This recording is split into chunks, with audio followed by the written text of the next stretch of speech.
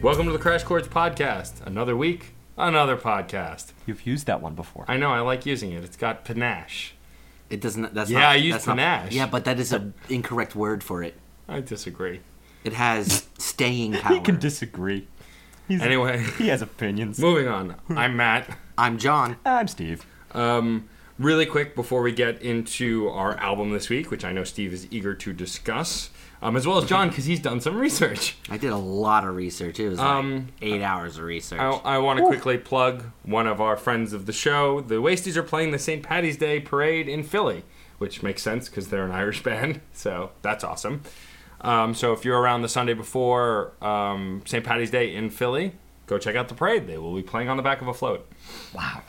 Yeah, That's I've never pretty known cool. anyone personally who did that, so it's kind of cool. Yeah, I'm going to be roadieing somehow, either on the float, walking next to it. It's amazing how that 2 feet of just being up in the air and moving all of a sudden makes you better than everyone around you in that setting. I'm a little jealous because I like walking at approximately 1.5 miles an hour Yeah. while carrying stuff. Ready, guys? We're gonna floor it. 2. No, but props for them. I mean, that's pretty cool. Yeah, it's a pretty big deal, so it'll get more awareness of their music to someone besides the way station, where they have a very strong presence already, and in New York, pretty much in general. So, spreading to another state, that's a good start. That's true. 48 more to go. Well, it's Philly. It's not like it's like Bodunk wherever. Yeah, it's a pretty big city. Podunk. No. It's not even well known as Podunk. It's Bodunk. Oh, okay, that's the other one. Yeah. Yeah, no that one- other one the that one no one that knows no about. one even knows. Yes, there All you right. go. I also want to give a shout out to Samus and Megaran, who are hopefully checking out this episode because I told them about the show. I got to see them both last Thursday at Home Sweet Home, which is a bar club in Manhattan on, I think it was Chelsea, but I can't remember now. They both put on a great show. Samus is actually taking a break from getting her PhD to go on tour with Megaran, which is awesome. PhD in what? I don't remember. She told me, but I don't jeez. remember. But it's a PhD. That's the best part about getting a PhD is you know what it is and you tell everybody and they tell Oh, their she friends. told and me. it's like, I just whoa. don't remember. I had a fruit. Did you go drink. whoa? She's got I did go whoa. Okay, so it's so- probably It impressive. was a pretty good one. She did some great stuff, including an a cappella rap about feeling alone as a child because there were no black female characters of any kind in cartoons, video games, or anything else. And it was very powerful and relatable and really awesome. Yeah, you only got them on PBS for a while. And even there, barely. Yeah. There were no major protagonists. So she did a really powerful a cappella rap about that. Megaran showed up halfway through her set, but still got in time for his. And yeah, they both put on a great show. They both told me that they are going to come on autographs once they're done with their tour. So I'm going to reach out to them again in April. So look for that probably closer to May. But yeah, it was a lot of fun. There was a lot of talent in that room, and it's always great to see a nice underground kind of intimate rap show, which I haven't been to in a while. Cheers. And then now I want to bring up something that Steve worked on this past weekend. Worked on. Well, there was some work involved. There's a new plugin on the site, and you can see John's doodles. It's been on the top of the page for quite a long time, since the very, very early days of the podcast. John started doodling. We were sitting here at the podcast. He just doodles, and it was interesting. And we took a picture of it every week. And it was there in a giant single blog roll, I suppose, if you can even call it a blog roll. It's just picture after picture after picture, and theoretically it could have gone on to infinite, which would be horrible for everyone's load times. So I decided to revamp and turn it into a thumbnail thing, and now it's all pretty, and you can make it full screen, and yeah, he started doodles again. Well, for the longest time, we had moved from one location to another. I no longer had a flat surface to work upon. Mm-hmm. It was my lap, and you can't really draw on your lap. It's a little hard. But I actually went out of my way and got myself a clipboard so I can still bring more doodles to the table. Literally. So for the foreseeable future, we will be bringing more drawings back to our website. I'm also working on some other things because it seems that a couple people do enjoy my doodles. I don't know why. Shout out Jose. That's actually the impetus for us continuing with the doodles. Yeah, I actually had somebody shout out and say, yeah. We kind of forgot about it. We were ready to, we were like hovering on the delete button, hovering. And then we realized they're kind of cool. We wouldn't have deleted it. It would have just been turned off. I mean, the feature would have stayed, but people wouldn't see it around anymore. New writer Tony actually said it has indie appeal, which is cool. I'm all right with that. It was either you completely go over to full on like pretentiousness and then just drop all those parts of the site, or you keep them live. I Keep them need live, a scarf. John. I Keep need a them scarf. live. Well, I also like to believe that all of the art that we're doing, of any kind, would be featured on our own site. For example, if Robert ever Consider makes me them- those rap beats and I write some songs, they'll be featured on Crash Chords too. I think it's important that the stuff we work on is on our site. It's our site. Consider them weekly bemusements. Sure. That I'll consider it that. On that note, I'll just me. concede to you I consider taking it us that. into this week's album. All right, concede away. Episode 134 seems like an oddball number and perhaps maybe a belated episode with which to confront a very near and dear topic to me. That being, I say this unabashedly, one of my favorite bands of all time. 2.5 years doing this might tell you that I don't throw around those words lightly. And while I realize that different tastes might take us in different places, in this case, I feel the need to apply a piece of musical wisdom, courtesy of a friend of mine. If someone comes up to you and says the Beatles suck, for once, please don't respect their opinion. Put them in their place, because that's the stuff of trolls. Love them or hate them. The Beatles changed the face of music. They were veritable geysers of creativity, inspiring millions, emulated by millions, and furthered by millions more. I guess you could probably see where I'm going with this, and that is I can't apply any less to today's band, the Decemberists. Their sound has spawned entire subgenres, fusions, and cult followings in the 21st century, proving to leery Generation Xers and Millennials that folk is more than a quaint throwback to the Bleeding Heart 60s. It's a force to be reckoned with. It can move empires, or me, to laughter and tears. Now first, I believe that a favorite band does not mean that all their albums are 5 stars. To me, it means that most of their albums are upper echelon 4s. So, in those upper echelon 4 territory, you get wildly varying and consistently unexpected reasons why you might put them in that territory. They keep you on your toes, but also at the same time, they never reinvent their sound so much as to alienate their fans. So Decemberists are the only band that I know who I think for the duration of the 2000s and 6 spectacular albums, they've managed to keep that certain style enmeshed within their work. And it never grows stale. That style I could define as being fanciful at times, historical at times, yet somehow relatable. It traces odysseys and oddities, sometimes back to back and each with the same emotional fervor.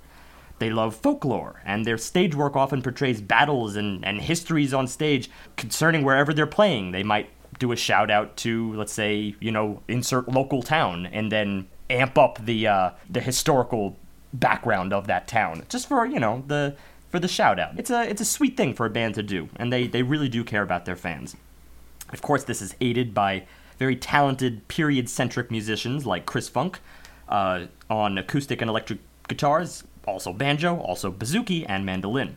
Nate Query on bass guitar and upright bass, John Moen on drums, percussion, and backing vocals, and one of my favorites, Jenny Connolly on piano, Hammond organ, vibraphone, accordion, and just general keyboards, which I think really provides the overall sound to their work. I mean, when you throw in unexpected instruments like organ and like accordion, then it serves to kind of throw it back in time a little bit, maybe even 100 years. But finally, we owe a lot of this to the band's frontman, guitarist, singer-songwriter, Colin Meloy. What can I say but that Colin is a 21st century powerhouse of ingenuity, with the soul of a 19th century Irish immigrant. His melodies are incomparable, even the worst of which are catchy, the best of which are ambitious enough to bring his fans together in playful imitation of his signature warbling vocals, a deterrent for some, a bonus for me. As for his lyrics, they employ a vocabulary unseen in several decades. He's the only songwriter who I know who manages to consistently blend his great melodies with great poetry. In fact, they're one of the first bands that I ever loved for lyrics alongside the music itself. He set the standard impossibly high for me with his lyrics. I favor instrumentals because I groan at the failure of most musicians to command the English language with his prowess. I could probably grab any line from any verse from any song, and it would win awards for pure wordsmithing, meaning aside. Here's just an example. There is a city by the sea, a gentle company, I don't suppose you want to, and as it tells its sorry tale in harrowing detail, its hollowness will haunt you. Its streets and boulevards, orphans and oligarchs it hears, a plaintive melody, truncated symphony, an ocean's garbled vomit on the shore. Los Angeles, I'm yours. That song actually makes me want to go to Los Angeles. That's ridiculous that he has that power. So from sea shanties to coffee shop guitar, whatever the Decembers do, there's no gimmicks. Whatever style they're toying with, they infuse it with their signature style to the point where you'd think they created it. Hazards of Love, that was released in 2009, Crane Wife, released in 2006, they can drift very metal at times. King is Dead, released in 2011, tends to drift very country. So in many ways, they're a gateway band to various genres, luring in untested and eager audiences. Now to their new album. What a Terrible World, What a Beautiful World. Interesting album title. Kind of the duality of all the best things in life and all the worst things in life. This was released just this year. It's a 2015 album. And I wanted to see whether they would take it in the direction of their last album, King is Dead, which, as I said, drifted very country. But I have to admit, that album was the first album I would say there was perhaps a slight dip in quality. I wasn't feeling all the tracks in that album. I never feel all the tracks on every album. But King is Dead just seemed to I don't know, it wasn't quite, it didn't have those aha moments. And believe me, their previous albums was never short of those aha moments. As for this new album, well, let's get into it. First, just on the title itself. There is a story behind that, apart from just incorporating the most terrible things in life and the most beautiful things in life. The album's title comes from a line in a later song on this album, 12-17-12, a reference to the date of Barack Obama's speech in response to the Sandy Hook Elementary School shooting. Ouch. And that song, it confronts Colin Meloy's conflicting feelings about the shooting, and then, on the flip side, his happy personal life. So that's a lot to be grappling with. I'm leery about works that invoke current events in a very on-the-nose fashion, but I do like the concept of a sort of holistic duality. Great beauty has always existed right alongside great tragedy, and that's just a sad fact of life. Well, I think also it's important to note that anyone who experiences any kind of tragedy like that in the news, no matter how good your life is, you are brought to that moment where you don't know what to feel. Because you want to be happy. Say you're in love and you're with that person you're in love in that moment, but people are dying and it's on the news, it's in front of you, the imagery's there. It's really hard to grapple with feelings like that. And I think it's important to bring those moments to light, which is why I actually am quite a fan of the title and that duality that it's bringing up just in name alone. Yeah. Plus, it's nearly impossible to really be able to appreciate good things, beautiful things, and just aesthetically pleasing things without a contrast in which to compare it with. Yeah. Something is only as beautiful as what it can be compared to as ugly. You have to be able to see things like most basic ideas of symmetry and stuff like that, or just an understanding that the layers go deeper than what it is, to know that at its core there's a goodness about it. That's what beauty can, for me, really boil down to. There's inherent goodness within an item. But the only way to experience that goodness is to know how bad something could be in the same situation. Well, let's see if the album addresses that to the same degree as perhaps that song, which we'll get to. That's the second to last track, so it'll be a while. First, we start off with track 1, The Singer Addresses His Audience. Now, I'll just start by saying that from the music angle, really this is classic Decemberists. It's everything I said before. You have the fairly simple soft folk acoustic guitar, alongside that Colin's signature voice. It just starts building one after the other.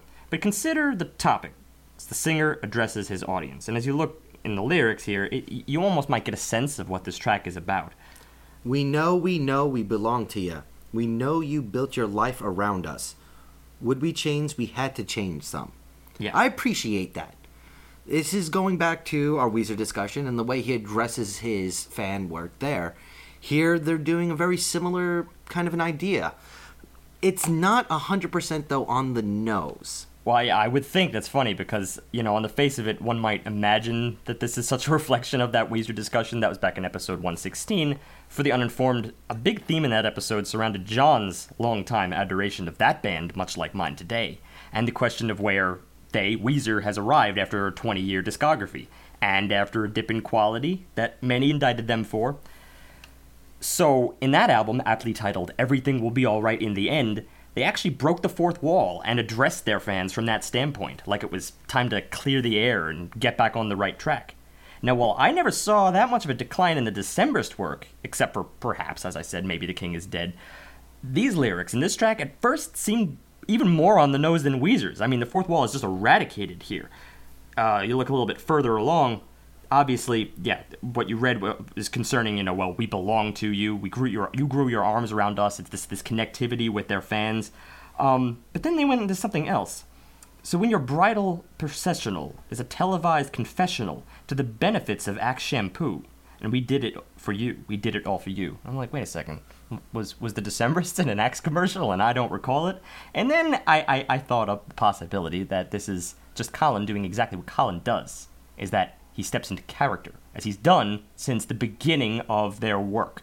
Sometimes he's in a historical character, sometimes he's in a character more in recent history, and then sometimes he's just in the character of an artist not being him, strangely enough. There's earlier tracks called, I Was Meant for the Stage. It's like this fanciful idea of the artist on stage. And that's where I got the notion that this just wasn't quite him, and I did a little bit of researching. Apparently there is an interview in which he kind of unloaded it as being a song sung from the perspective of a changing generic boy band.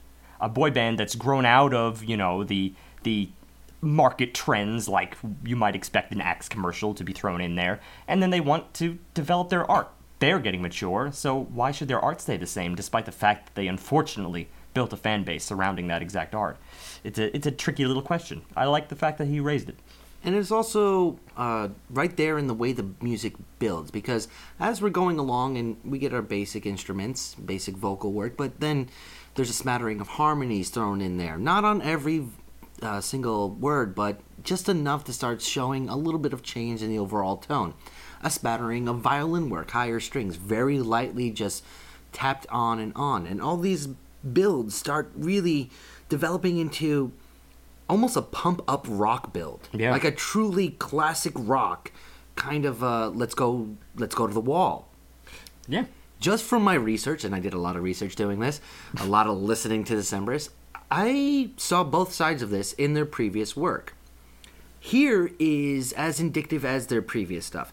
They don't feel completely separate, the folk-oriented beginning and the rock-oriented ending, but they do feel like they're two pieces of the same song, two different takes on the same idea.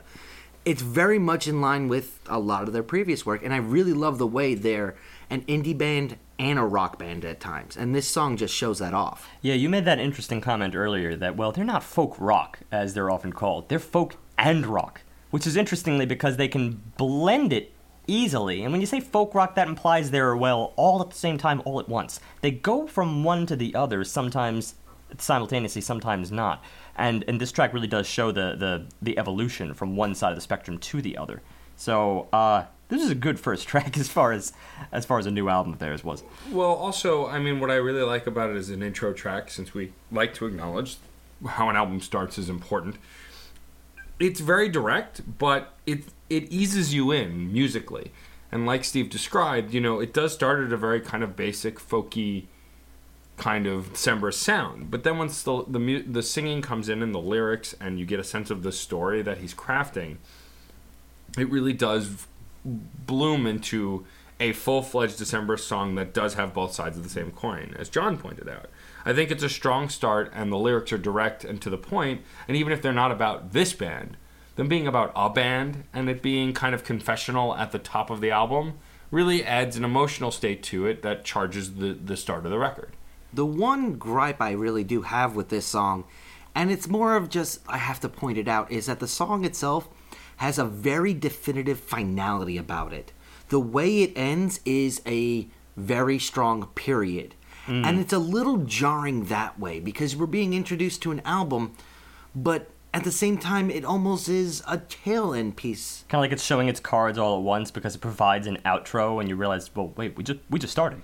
And it's a little bit hard, like, where do you go from there? Because it's so much here's the end of the story. Yeah. As it's the To Belong outro piece, and as it really starts to culminate that rock build, to really put a lot of instrumentation in there and a lot of almost epicness to it. Yeah, they build it out. You get a lot of like electric guitar soloing. That's when they really lay on the rock really thick.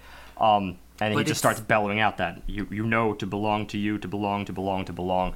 So he hammers that home, and it does sound like one of those quintessential closers, like to a concert. It would be your encore, your final encore. The only reason I don't have as much trouble with it is because Colin is known for creating very succinct and craftable, very finished stories that have a beginning and an end within a song. Yeah, and that's something I noticed, and it's very, very impossible for me to go through this album without like referring to their early discography. But like they had a tendency to do that.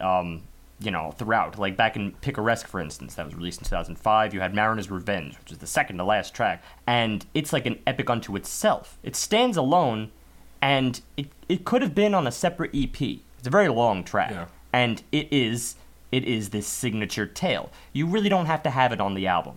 And maybe this is kind of one of those tracks. I don't feel like it has the same vastness necessarily. Yeah, but I think of the completeness of it, the finality of the tail end, I think just speaks to his storytelling more than anything else. Well, let's see how it addresses with the transition, because of course, when speaking of what John said, of course, if you have that grand outro, where do you go from there? Those are his words. Well, you go to the Cavalry Captain. Cavalry Captain. This is the first time I think I actually noted a slightly bizarre intro to a December's track as far as genres they're picking. Again, they've thrown us before. They've thrown us with lots of different genres, and they always manage to make it their own. Well, I was the naysayer at first. For the first few measures, it's like they've taken a trip back to Motown here. Got the heavy tambourine-aided beatwork, the crisp bass line, and the ever-rousing trumpet lineup that bellows out the main riff. It's definitely fun, not quite Decemberists. I did enjoy it, though. It was a nice combination of pieces, and the way those deeper chords were used in between verses and choruses as sort of transitional pieces was really interesting. Great kind of meaty little chunks that didn't fill you up. But that's the thing, it's like a retrospective deal. Like in context, once we get into the verse and then Colin Meloy starts singing, then all of a sudden I realized I was duped. I fall into the same trap as I fallen into before, where I was a naysayer, let's say, when they first broached the idea of a very metal track, when they played When the War Came back in The Crane Wife. And I was kind of a naysayer then. I was like, this isn't December, so I better turn it up. And then they just owned it throughout. Well, they kind of owned this as well. The second you hear Colin Meloy's voice, then instantly it is the Decemberists. And then that just whittles away. Now all of a sudden you accept the thing that John mentioned. You accept those trumpet lineups as these interspersed things between choruses and verses and so forth. It just becomes integrated. What I also like the exact reaction I had is I was shocked long enough to then get comfortable. I didn't say shocked long enough that it took me out of the track. I was just like, oh, this is different. What's going on? Oh, it's Colin's voice. All right, I'm on board. There was not enough time gap to actually have an issue. And it was good besides the fact, but literally I was alarmed long enough to then get comfortable. And I think that was a strong thing about this track. I also think that going so far left after being so far right in the intro gives a dichotomy to the opening of the album that is also really interesting. And frankly, they've done that before as well. I mean, early portions of previous albums, I can remember they did that in the beginning of Picaresque, actually. They would constantly go back and forth between the very, very sorrowful track and the very, very uplifting track, from The Sporting Life, for instance, and then, following Eli the Barrow Boy. It's just like, again, odysseys and oddities at the same time. And here I started to actually appreciate a little bit of the theme work that they're already introducing here. There's a character being built. Everything, just because of Colin's voice, you can't get away from the character he represents. Mm-hmm. All of his storytelling ability is phenomenal, and we're really not getting the short end of the stick here either. If the first track was a closing to a show where his persona is a new person or a new person breaking away from a boy band, this is the beginning of the after party. This becomes evident as the story goes along, as your different songs start going in. There's a duality here, of course, though, and that is the fact, you have this very sort of lively main riff contrasted with this almost sorrowful four-chord progression. It really contrasts. It's in A minor, and you follow a pretty safe four-chord progression. It's a 6, go up to the 7 chord, right? Major 6 to major 7, it kind of raises enthusiastically, and then it retreats back with this minor 5, minor 1, right? Following home at the tail end there. So, again, it's weird to kind of mesh this this tone that is clearly a little bit sorrowful with the kind of thing that you'd expect to appear on Ed Sullivan. Well, it's a combination of high energy versus weariness, especially in the deeper chords. I'm detecting a lot of weariness here, sort of coming down from an adrenaline high. I especially got that as we move into, like, for instance, the verse ends really, really abruptly, and the second the verses end where it's sort of like it's snuffed out by the bridge, and the bridge really does have that sort of soft moment. It's a soft and sweet moment that's a call and response where these echoes are whispered by female voices, and that's again the call and response is a trademark tactic that he's used. At the same time, also just having female voices like in the background stepping forward. In the very beginning, it was Jenny Conley, and then later on, some other female vocalists stepped in as like guests for various albums. So here, you get, and if only for a second, and then the whisper is, only for a second, and if only for a time, only for a time, and if only for a second, only for a time, and then it's kind of like this back and forth, we'll be alive. So, it was this very sweet moment, like, interspersed in the middle here. Bridges do tend to be my favorite parts of a lot of these songs. Well, I also really like lyrically the verse right after that, because just the kind of imagery of this cavalry captain he paints, I really like. I am the cavalry captain. I am the remedy to your heart. I am the carbon collected. I am the printing upon your stars. It's just beautiful words that really work really well together, I think. And it comes off That's what he's always done. Well, it comes off very grandiose. Yeah. It comes off, I mean, I am the printing upon your stars. There's That's a like, confidence. It's fate, baby. Again, It's fate. if he can make Los Angeles grandiose and make it sound like there's a fate involved, because it's like the coldest place on Earth, or frequently cited as the coldest place on Earth, well, he can do that to just about any subject imaginable. So, yeah, I you know, this is not one of those tracks where I'm saying it's like reached a real height for the album. It's just that transitionary fun track. I did have one down note, and we can brush over it because we've talked this to death. But the fade out, I was disappointed. The fade out. It's just Decemberists especially don't really fade out. No, I can't recall a single. They instance usually ever. have some kind of end. And what I like about that is like, and Robert actually cites this a lot, is the way they end their tracks allow the Wasties, when they cover them, to play with how they end their track. Because the fact that they end, they can extend it, they can change it up, they can end on a different instrument, a different note. And here they broke the rule. When you fade out, it's like, it's what Louis Logic said. Are you so pretentious that you believe your song goes forever? So you just have to turn it off because it'll never end. Like, Yeah. it's just... I mean, again, it's I forget whether I said that or him. I think I we thought it agreed was him, agreed over it. but- I forget. But the point is... Episode 90. Check it out. Disprove point- one of us.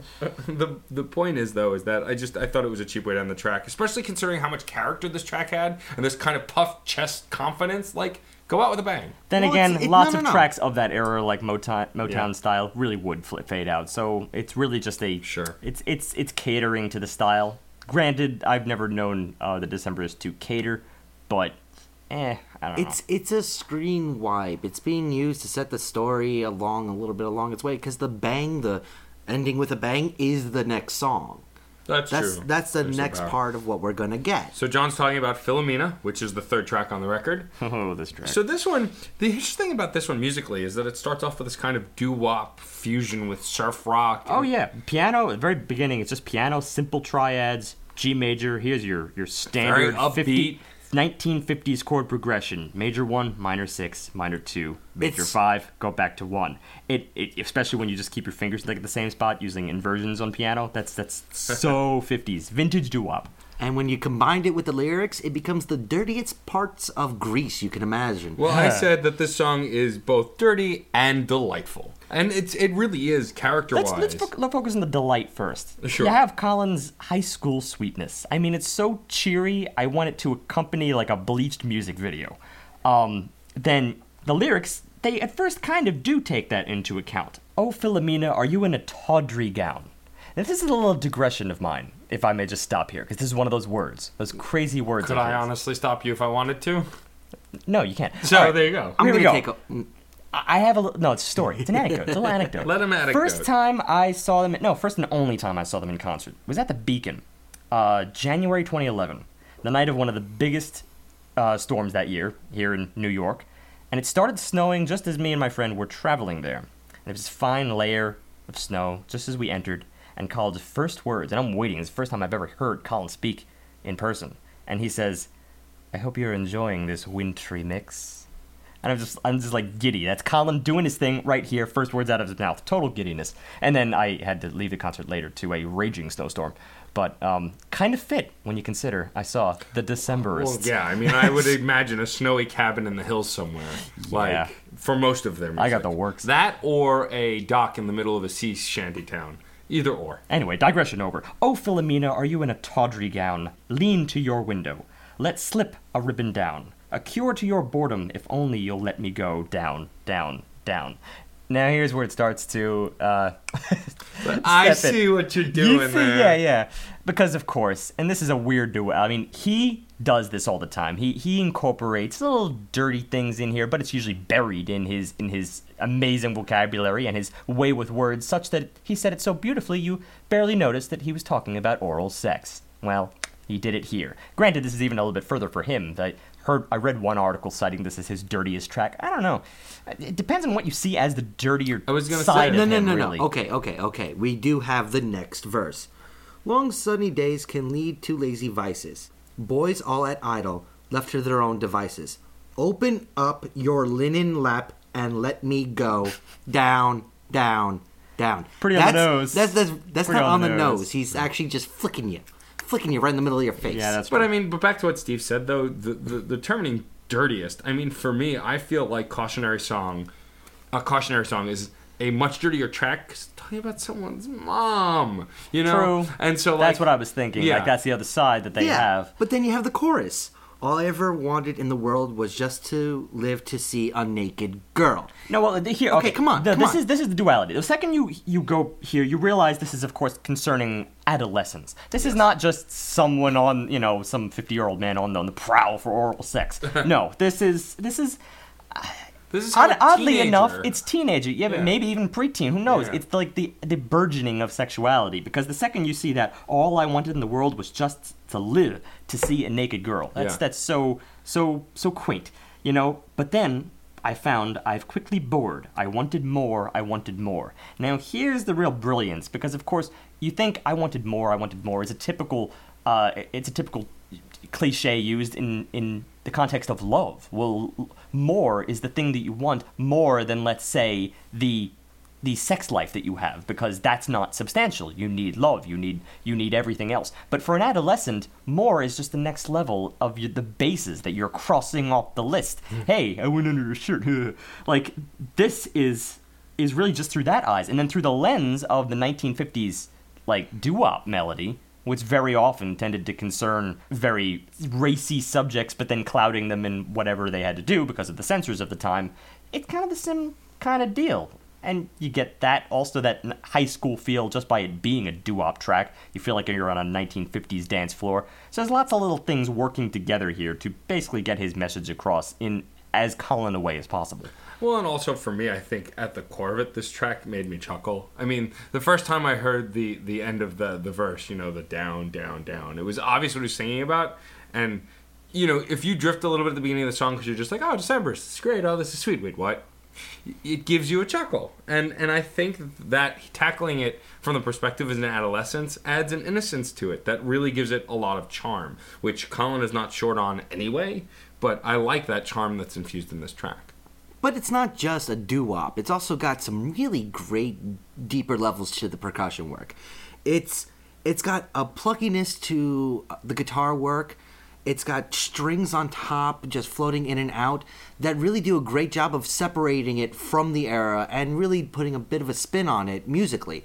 The layering and just the comping that's going on here and there is enough to keep it fresh in my ears. Sure, you've got the bright kind of Les Paul style guitar, and then alongside that, the female vocals. Yeah, the singers in the background just doing that ooh, well, granted, little cliche. And it actually even gets more cliche when you go to the bridge, because there you have the echo of the la la la la la. And that's like, it's drenched in that high school auditorium level reverb. You feel as if this is through the the recording technology of the 1950s in some way. So I think it really is an experiment in like going back in time, but then fusing it with the subject that, well, everyone can kind of relate to. Yeah, because I mean, If you are a sexual being. yes, a sexual being of any kind who likes going down on another sexual Or being. who simply has like memories, you know, Right, again, because the fact that it's through the adolescent lens, I think, is interesting, and it's kind of the subject that I think only he can broach with real tastefulness. Well, I think because everyone has memories of that kind, and how we got to go from being a child to all of a sudden Being an adult. being on the prowl. well, it's also one of those things that when it comes to sexuality, too, discovering your own sexuality and like those earliest moments when you first have a sexual encounter, it has this air of mystery and intrigue, and it doesn't lose that later in life. It just changes. But that adolescent view of it has this kind of foggy, misty view where you're just like, you know, and and he gets it across in the song, which I really like. Well, that is more heavily enforced, that idea, in the next track, Make You Better. Here, this is the pleading to the home run, if we're going to go with baseball analogies. I mean, this is a more adult take and perspective, too, a more emotional take, too. It's more an adult take because let's face it. I mean, he's basically saying, well, I'll do what the other guys won't, you know, and Yeah. that's the servicing that goes with it. Once you realize that, hey, it's not all about pleasuring yourself, it's about pleasuring the other person. Yeah. You know, it's on the nose, and maybe it's a little sexualized for his typical fare. Yeah. But I think it's still. It's got his language. Yeah. By the time you get to, so I'll be your candle and I'll be your statuette. I'll be your lash and loop of leather and dark Philomena if you'll only go down. I mean, that's just classic Colin songwriting, that it shows he can tackle any subject with a certain level of tastefulness, because as long as you have the vocabulary for it, then, yeah, you got it. You got them by the ear. Moving on to the track that John brought up, the next track, Make You Better, which is the first single off the record. I have a minor anecdote about this. So I got into the Decemberists fairly late, but I've been listening to them for over a year, and I've heard their entire discography. I got into them through Sarah of the Wasties, my fiance, because the Wasties cover quite a few tracks by the Decemberists. They're all huge fans. And Yeah, I've heard you say they talk about it ad nauseum. well, They they're cover, actually they cover the appropriate tracks by them, which are the ones concerning, you know, old school, like 100-year-ago tales, like a cautionary song and Shankill Butchers. They correct? also do Rocks and Box. Mm-hmm. They also do Don't Carry It All. But the point that I'm making, though, is... So the digression is, there hadn't been a new Decemberists album out since I had met the Wasties. And so I saw this music video as soon as it came out. As soon as Colin posted it on Facebook, I watched it and loved it. So then I got to have this moment when the Wasties were practicing here going, hey, guys, did you see the new Decemberists video? And they're like, no. And I was like, oh, well, let me show you. And then silence as the video is playing on my computer, as everyone's in awe of the video, of the music. It was just a really cool moment to share something with the people who originally shared it with me. It's as I said at the beginning, the Decemberists have a way of just kind of like bringing people together. It's a cult following, because if you have that like historical bent. I even read one article that referred to Decemberist fans as being bookish, Yeah. and that's very appropriate. If you just have that kind of longing for the old school and the old ways and simple subjects, you know, told in a poetic one-on-one kind of fashion, that's basically why you might go to them. So Make You Better I really connected with, obviously, because it's a very emotionally driven track. It has powerful imagery. It's a love song, and it's a learning with love song. It's not just a direct, straight up love song. There's also more to it. There's layers. Let's also address the guitar in the beginning. I mean, this isn't an untested style for Decemberists, but it's rarely tested. I only marked it in one other instance. It reminded me very much of the brooding doom metal-esque guitar found in When the War Came, that was back on The Crane Wife. And if we're going to make further allusions, I immediately, while I couldn't remember the song for the longest time, thought of the Foo Fighters' Everlong. And I saw that immediately. It's the same. It's that same kind of like gritty, brooding, as I said, doom metal kind of guitar, but without really having the other doom metal instrument stepping in to surround it. Instead, it just uses that as an opener, and I like the fact that it took the mood down a peg. Again, very much in contrast to the previous track. I think I sensed more potential in the style. Like I kind of wanted them to almost go toward the grit of When the War Came. But granted, that's a very heavy track for them. In this case, we're getting piano work and very, very soft percussion. Yeah. This combination is almost classic indie love. Yeah, in fact, by the time the chorus steps in, it's a little more lighthearted. Like, it kind of withdraws that back a bit. It almost becomes Ben Foldian. There's your piano influence. But there's this back and forth nature between the verses and the chorus, so that, like, the verses explain, like, the desire to make you better, the improvement, the harrowing process of going through the motions, and then by the time you get to the choruses, it's like the success story. So it's almost fittingly more lighthearted. Almost like a success story. I'm not yet 100% on that analysis here, but it's... What the lyrics say to me also, though, is especially in the first verse, it's the more adult approach of that sexualized drive that the first song had. I mean, it's there in the first verse. I want you, thin fingers. I want you, thin fingernails. And when you bend backwards, I want you. I needed you. Oh, to make me better. You know, it's... But see, I didn't interpret that in the same way. Granted, maybe that's a little double entendre there, but it's secondary, I think, to the primary motive, which is, of course, to, I think, actually, the idea of fixing someone. Which enters relationships a lot, and it's often a frowned upon subject, because usually that means that thick waters are ahead. Yeah, but I mean, even later stuff in the lyrics, it gives to that struggle with not seeing someone the way you saw them initially. But we're not so starry-eyed anymore, like the perfect paramour you were in your letters. And I love that illusion right there. The perfect paramour in your letters. Just the idea of their communications, and it's kind of a letters are so... See, that's the thing. Letters are just about any written correspondence between lovers of such. You're really presenting the other person with an idealized version of you. You've put every little word in the proper space. You're really amping it up to impress, and you have all the time with which to accomplish that. But you know, perfect that really paramour, is and that's it's emblematic of being starry-eyed. I love the way he phrases it. And won't it all just come around to make you? Let it all unbreak you to the day you met her. But it'd make you better. It'd make you better. Mm-hmm. A little bit of foreshadowing of darkness going on in here. Well, no, not even a little. A lot of bit. There's something going on there, and that adds the weight to the song too. Pretty sure darkness. That was the verse. Yeah. Yeah. And then follow along with, I sung you your twinges, I suffered you your tattletales, and when you broke sideways, I wanted you, I needed you, to make me better. Again, that twang just coming through, his turn of phrase. I feel like that being the chorus, though, is indicative of this being a success in some way, especially considering the tone in the music. I can't confirm that. It seems like an oddball, considering I've never really known the idea of fixing someone to be a success. Well, the idea is if you can fix someone without necessarily wanting to change their entire personality. Everyone needs a support and a support system, and fixing someone in the sense that you're helping them get on track, fix their lives, fix a table, fix anything. Like, you're helping them. Yeah, just being there for them. And it boils down to that.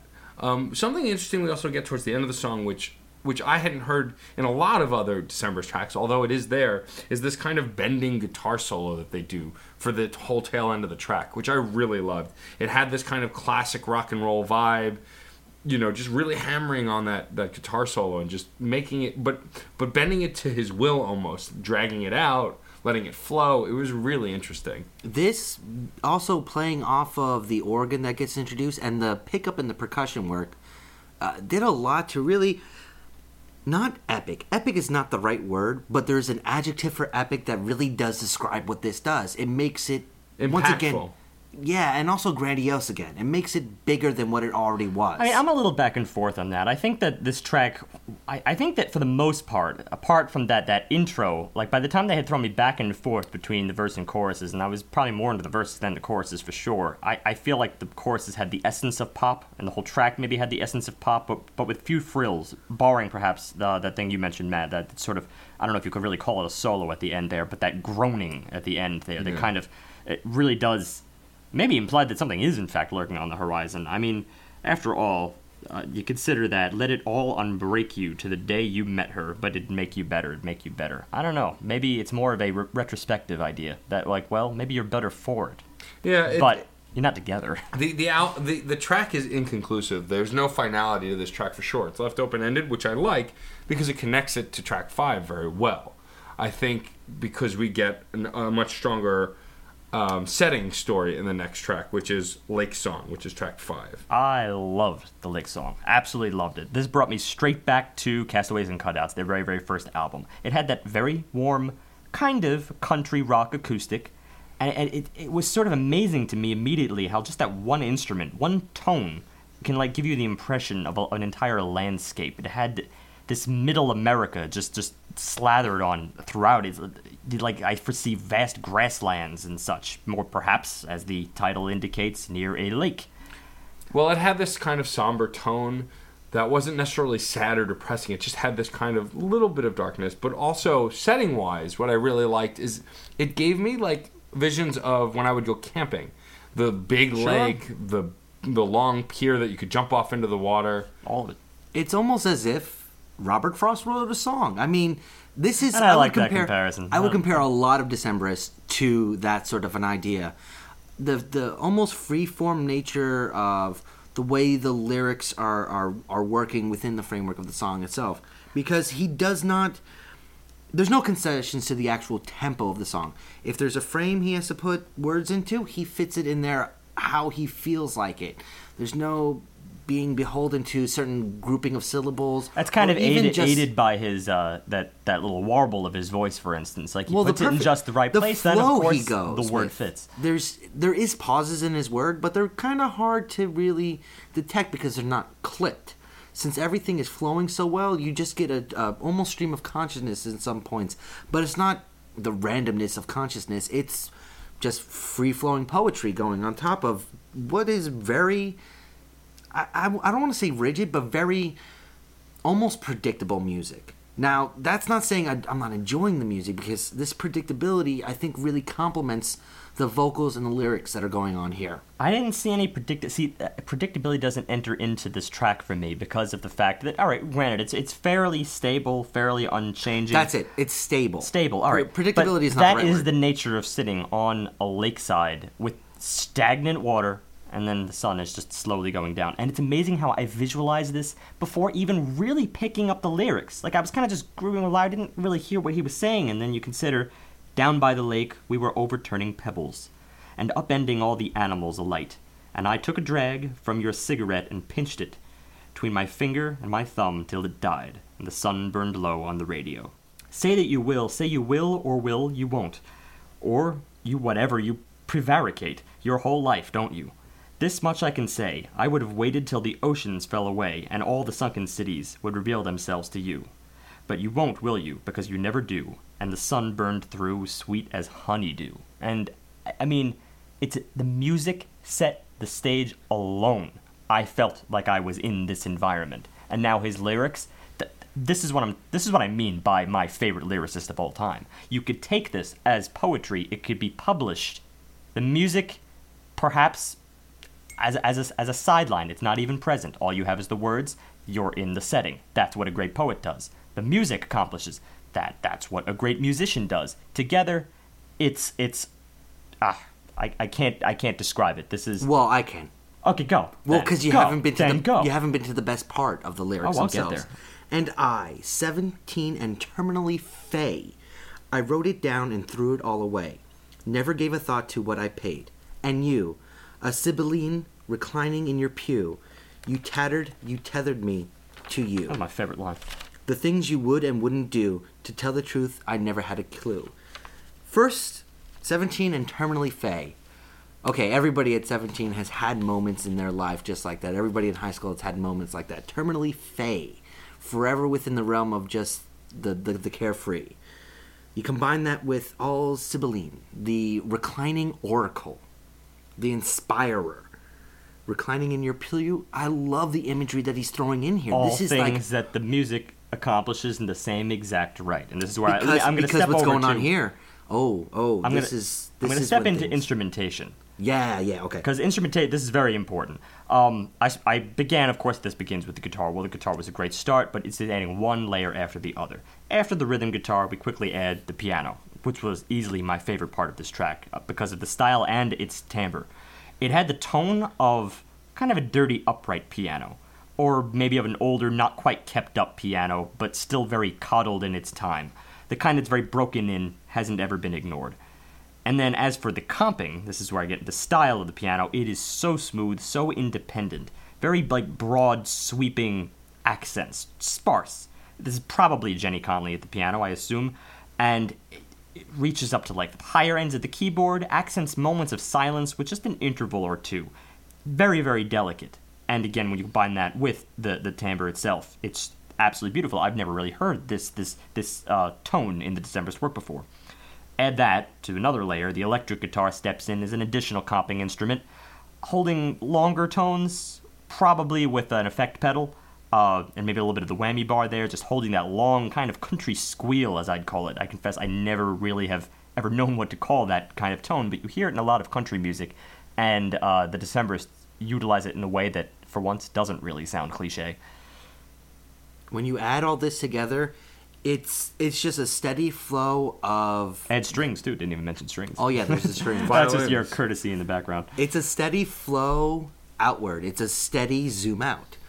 It's just keeps going more and more expansive musically. It is. It's like someone just sat a camera, like barely even any people there. You sat a camera like on the side of a lake. I actually am thinking of like this very, very old still picture was taken. I believe it was one of the most expensive photos that was ever taken, ever.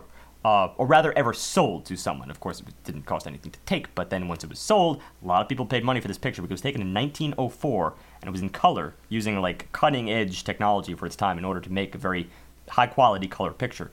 And all you see is just a lake and a fading sun in the background behind like a set of trees, basically getting that image through this. It could have been the album cover, frankly.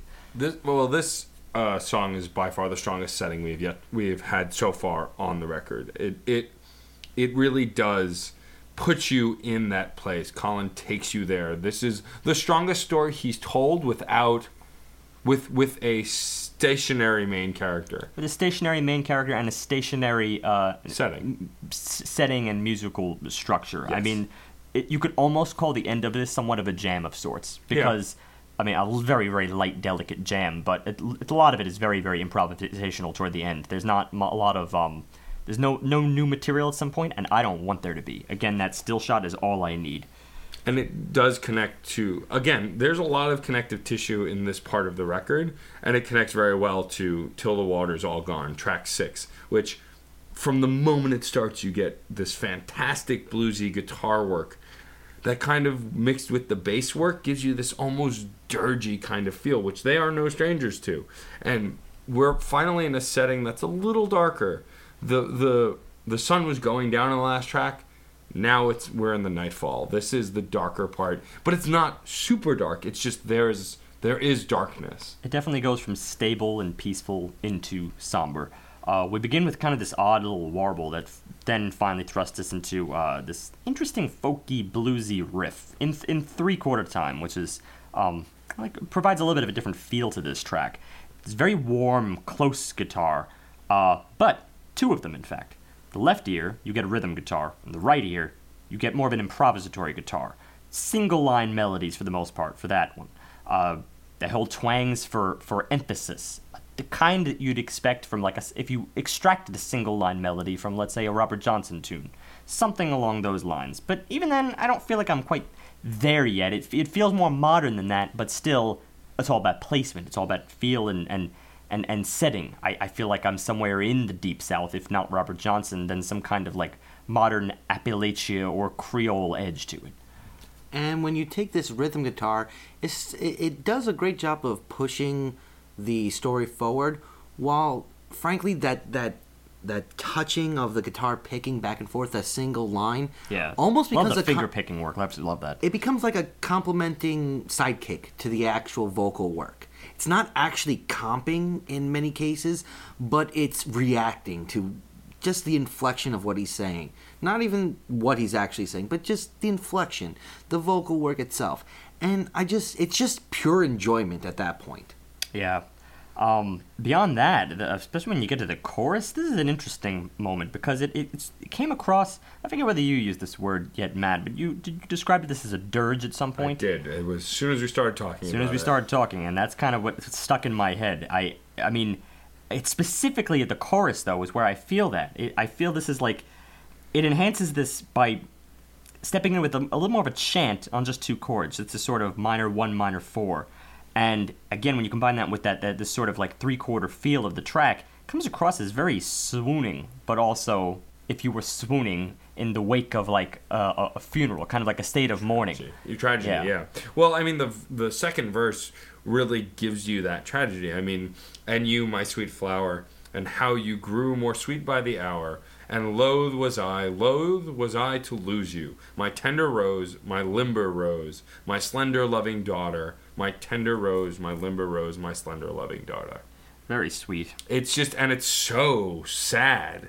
You know, there's clearly loss here. However, whether she's gone away or whether she's passed away, there's definitely a sadness here that's very apparent in both the music and the lyrics. I also like this is just an odd comment, but I like the concept of till the water is all long gone, till the water is gone. Having come from, a song concerning by the lakeside, it's almost like, well, picture that stagnant, calm imagery, and now foresee it drained. Yeah.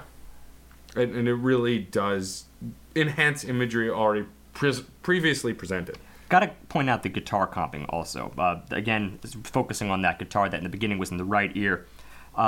Sometimes, a little bit later in the track, it introduces this little light gurgling in the background, just amidst the voice and sort of the misty background that still has perpetuated from the previous track. And it just kind of gurgles like a babbling brook or some kind of unseen swampy figure, The swamp just kind of like gurgles in the background, and there's always a little bit of movement despite the stagnancy. So you do get the idea that there is some kind of like draining going on. There's still the feel of mist and water, and again, that Creole feel is just something I can't quite shake from this, especially during that dirge. I mean, it that's the kind of thing that you might experience, like in Louisiana, for instance. It's that staple quality of Americana that's only found there, like a voodoo chant or something.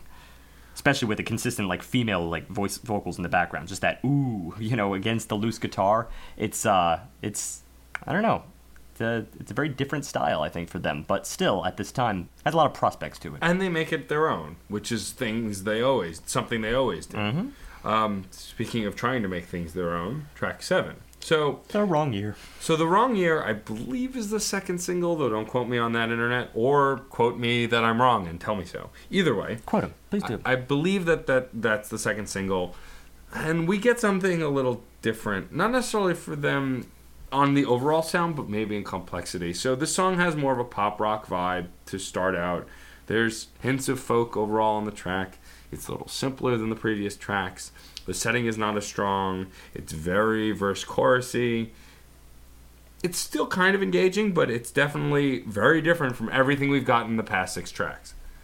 And for all the love I've been giving the first 6 tracks of this album, this was a total WTF moment. The music shatters for me here. It's a TWY moment. The Wrong Year. It's shattered here. Your theme is just getting broken apart. The arc of the music itself is destroyed by this song. I don't like it. I'm just bald face. I don't like this song. Look, I gotta be honest. I don't think he's really off base here, even for a band that I call my favorite band. I think this is just one of those. It's a filler track. It's very basic indie folk rock track. You got that electric guitar in the right ear. It's indicative of their earlier work. Unfortunately, to much greater extent and artistic implementation when you look at their earlier work and this kind of track. It's just, in the end, this felt a little bit kind of empty. It reminded me of an earlier track from them, specifically, I think in the chorus here, it reminded me directly of On the Bus Mall. I mean, I know their work very, very well, so unfortunately I'm at liberties to say, like, you're copying yourself there, and I've never really done that. And to all their discography, to say I've never really done that is, again, I called him a powerhouse of ingenuity. This perhaps is the first time I've noticed it, where I was like, that melody feels a little bit lifted. That's specifically in the chorus here, which I believe was and she wants you, but you won't do, and it won't leave you alone. And the rain falls on the wrong year, and it won't leave you alone. And even there, and it won't leave you alone, that sort of warble he puts on that final, like, feels like the warble he uses within the melody is the same exact melody that came from that original song. But again, I love On the Bus Mall, and this feels like just kind of like this cheap copy of it. And it's really the best I can say. I don't hate the track, I really don't. I like the basic construct of it. I like the accordion, I like the bass, the rhythm guitar, drums, tambourine. This is all Decemberist. But it's just their sound, and I feel like this is the first track that really just kind of, as a track, lacks character. And I think that for me it kind of boils down to, yes, the textures are great, the individual lines are great, with one major exception for me, and that is the percussion line, the drum line. It's a little bit too there, a little bit too steady. I was liking the background nature of the percussion work in the previous tracks because it was allowing individual layers to really get picked out. Here, it feels like it's a little bit too overbearing.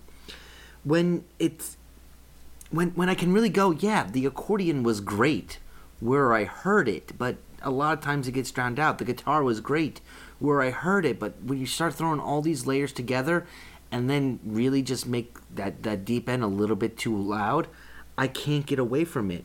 I really wish that there was more separation between the different lines that they were using here, because besides the clutter and the rigidity, there's a lot of great things going on here, but individually, neither one of they'd them be great. Individually were developed. Yeah. Individually, And they could have gone somewhere. None of them are really hoisted up. I about maybe have only one defense for this track, and it's again one of those sort of like in the distance artistic interpretation defenses, and that's just the concept of this being the wrong year, like it's just, well, that off year you had where nothing was done. And you look at some of the ideas here, some of the lyrics: the spirit's willin', flesh is getting bored, speakers blaring out some long-forgotten chord, some misbegotten, long-forgotten chord. Sing me some Eidolon, and I'll sleep the winter long. Till then I can only be. Nobody's gonna intervene. It's this very just like misplaced, not your day. I'm in complete hibernation of sorts. It's kind of what I get from this. I don't really think that defends the idea of where the track is, because the track itself is a little bit more uplifting. It's not like the track really conveys that. It's more the idea that it is a placeholder that conveys it, like the year was a placeholder. I mean, for me, I think I'm more in line with Steve as how I feel about the song as far as liking it.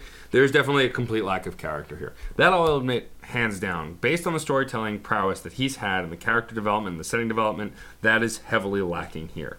But I still like the lyrics, like the verse that Steve just read. No, the lyrics. I really enjoy the lyrics here. I was about to say, that's the other thing, alongside the fact that individually, while the sound is pleasing, I mean, the lyrics themselves, maybe they are the standoutest feature. If, for instance, you can sort of tune out of the kind of unchanging or fairly non-confrontational melody. But I will agree that it does set the first half of the record off kilter. I feel like we get back to it a little bit in the next track, which is Carolina Low. Oh, we get it back to it big time. In fact, it feels like this is the natural continuation of the track prior to Till the Waters. Yeah, because this again brings back that very like deep South tune, bluesy, Appalachian. It's really Appalachian. This is in fact more Robert Johnson than anything. I mean, it brings back that Johnson-esque guitar, which in fact was probably my favorite part of the previous album, The King is Dead, which was probably the first instance where they ever employed that in a very on-the-nose fashion. I think it was toward the second to last track of The King is Dead. And it was my favorite part of that album, because again, I wasn't quite feeling the country thing 100%, but it was still the Decemberist, so I still enjoyed it. But then, by the end there, they had this little hidden bonus track, where it sounded like it was a Robert Johnson song played on a very, very old record, as it would be. He lived in the 30s, and he recorded in the 30s. So it sounded like it was played on an old 78. You can hear the scratches, you can hear the straining to be heard a little bit.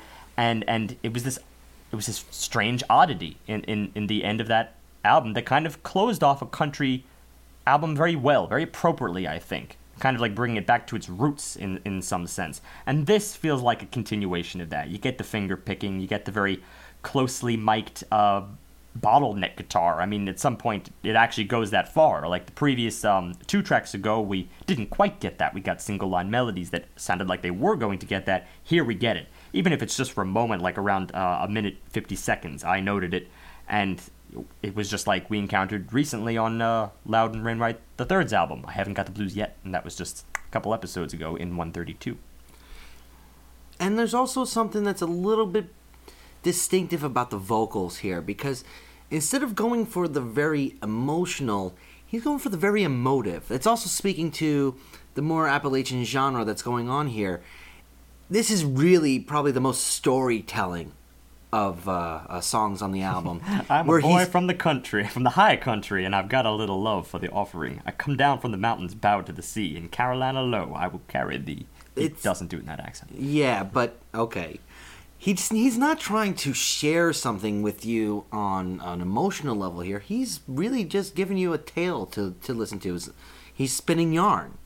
And what I really like also is what pushes that to the forefront is the stripped down nature of the whole song. It mostly focuses on that guitar work. There's not a lot much more besides that, and I like that. It brings the story to the forefront, and it really get the idea of this guy on a porch in a rocking chair telling the story in the accent Steve was using, although it was a poorer version of the accent. Decent it was enough, okay. You know, for a New Yorker. For a New Yorker, that's true. Another thing I really liked about this track, that little, like, soft church vigil-like organ in the background. At least we think it was an organ. Could have been vocals. Or vocals, very low. Specifically either a pipe organ or low vocals meant to kind of just steadily croon along at the same frequency as an organ. I listened very hard. I could not quite tell. It's either, because pipe organs can very often sound human, very vice versa, so can vocals. That actually reminded me of another band we reviewed on the podcast, a Wasty brought us, The Once. That Molly brought us. The Once, episode 107. Check it out. They had songs with a drone, and this organ or chorus served as that drone, which Molly talks about how she really likes in the Once songs. It adds like another layer, a texture, and that definitely did it for this song. I think it continued to help push the other stuff to the front, adding this either organ or chorus drone in the background, which I really, really like. Yeah, no, ambient drones are some of the best, I think, ways to create a setting, even though I think previous songs didn't really need that. They could sort of command that of its own using just the guitar itself. But still, it's I think they've always employed organ excellently in their work, and against that all goes back to Jenny Conley. I consider her the musical soul of the Decemberists. If, for instance, Colin Meloy is unquestionably the lyrical soul. That's a first. Hearing someone talking about an organ and the way it's being employed consistently. That's I don't think happen a lot in modern music. Folk or rock. I don't think I've heard something like that in the a organs, very, very long time. In rock or folk, if an organ's used, it's in a very rigid and cliche, confined matter, usually. Well, granted, this does go more toward like the vigil-like state in which you might almost expect it to exist. But first of all, it's a different tone. It's a different quality. It's a different timbre than the organ which Jenny has typically played in previous albums. This is definitely a pipe organ. I mean, we haven't really heard pipe organs before, so it is fresh in its own way. Speaking of freshness on the track, at least, getting back into stuff that I know is definitely in the earlier Decemberist catalog. The next track is actually one of my favorites on the record. And it's on the shorter side, which was a little disappointing, but I think suited the track, which is called Better Not Wake the Baby. It's track 9. This is where the Decemberists go into a darker, kind of more disturbing place, like they usually do. It reminds me of Shankill Butchers, not necessarily in sound, but in this kind of looming darkness where they're not truly speaking to an evil or dark plot. There's hints of it, all while Shankill Butchers is a little more upfront about it. But this song really talks about the struggle that I'm thinking Colin himself dealt with being a father. I mean, it speaks to how the baby takes this kind of important role above and beyond anything else. Career, your life, your love, whatever else. And this is coupled with a really almost jaunty, fully folk song. Fully folk, at some points it even kind of rings back to like a more European style of folk, incorporating the same final line to every single verse. But it better not wake the baby, and every single verse goes along with the same exact pattern. Consider just these first 2 verses. Kick a hole in the hallway while singing like a painted lady. Use your skull like a cannonball, but it better not wake the baby. How long will this go on? How long indeed? You can bang a drum till the money's gone, but it better not wake the baby. This is one of those really, really on-the-nose tracks where I feel he is not in character for once. Granted, he always walks that line really, really gingerly between when it's Colin and when it's not. Remember, we were a little bit confused in the opening track of this album, and it turned out that was not true. But this really coincides pretty closely with the fact that he does have a newborn. He was born in 2013. It's his second child. He does have an older child who's born in 2006. And I believe it... I'm willing to make the claim. I haven't researched this particular portion. I've researched a few other tracks, but I think it's kind of clear that the idea is that when you can bang a drum till the money's all gone, which is like a cheap simplification to what he does as a musician. You know, banging a drum. Well, it's just like he is a musician. I mean, he gets out there. He has a life on stage. It's essentially his livelihood. He needs to put his whole heart into it, but at the same time, there's nothing more taxing than taking care of a newborn at home. Well, and it also it conveys that idea that I mentioned earlier, that no matter what you do, all of these things, the baby still has to come first. Mm-hmm. And with that coupling of how folk it is and how almost uplifting it is, it for me comes off as sweet, as truly sweet, but yeah, bittersweet, but still it's a little bit more uplifting than just dark. I don't know. It's bittersweet when you consider how long will this go on. How long indeed? That sounds like you are in the thick of a baby crying and you don't know what to do and there's nothing that can be done about it, and you're just asking, please let it end. But the music doesn't support that fully. I think it does. No, Absolutely it supports a... I don't know how else to explain it. It's a little bit too jaunty. I disagree. For that darkness. It's almost like a sarcastic. Exactly. It's a sarcasm. I think that there's more. Okay, yeah, than no, you're I can giving see to that. it. I can see that. But my favorite part is, while this song is, it's got so much meaning involved in it. And I really love the way he's phrasing everything. The previous track was very emotive. This one is just pure evocative. It's the other side of that coin. This is really allowing you to really dive into some heavy imagery and to get the emotional attachment that the previous song was doing the opposite of. The previous song is just telling you a story. Here, it's allowing you to make a story based on his emotions. Yes, I think that's an accurate assessment. I think that it has its place. It's not my favorite brand of their work. It doesn't offer, I think, that much in the way of expansion, but of course that would ruin the point. The point here is to really just utter the same thing over and over again, and the fact that he does stylistically end every single stanza with, but it better not wake the baby, but it better not wake. It's like this thing just ringing in the back of your head. You need to keep aware of it at all times, because if you don't, then, well, you're a bad father. I mean, you need to set so many other things in your life aside in order to address this. So I think probably this is the best lyrical and musical format that could be done for this concept. If you want to talk about placement and its appeal on the album, I think it's really more just the appeal in the time frame you're looking at. It's a 2014 album by the Decemberists. He's not a young man anymore. 2015 album. He's just not a young man anymore. He is a father, but still has got the career, and he's tasked to do both because we expected it of him, and the baby expects it of him. Well, I think it's more that people expect it of him. The baby's expectations are very simple and straightforward. It's a baby. But I like that it's also on the shorter side. Shit. Well, pretty much. They eat and they poop. I mean, that's what babies do. But on a more serious note, and what John does on most days, too. Yes, I do eat and poop every day. How odd for him, really. It is bizarre. Sometimes I forget Weird to creature eat. you are. Sometimes I forget to eat, and that means I don't have to poop. But in all seriousness, I think as much as I wanted more of this track just because I was really enjoying it, the fact that it's about 1 minute and 45 seconds really adds to this repetitiveness, but it gets in, gets the message, and gets out. Yeah, you don't dwell too much on this bittersweet nature. He doesn't let you. You don't want to. So I'm appreciative of how short the song is. From here we go to a song that's a direct reference to a previous song by this band, and it's track 10's Anti-Summer Song, I'd which imagine is a it reference would, of course, to Summer Song. Off the Crane Wife, 2006. I strained, actually. Even playing them back-to-back, I strained to hear the comparison. Again, this is one that I really don't have research on hand. It was really just more of like, well, he must have said that for some reason. It's not foreign for bands to name tracks similarly, even if there's no direct musical connection.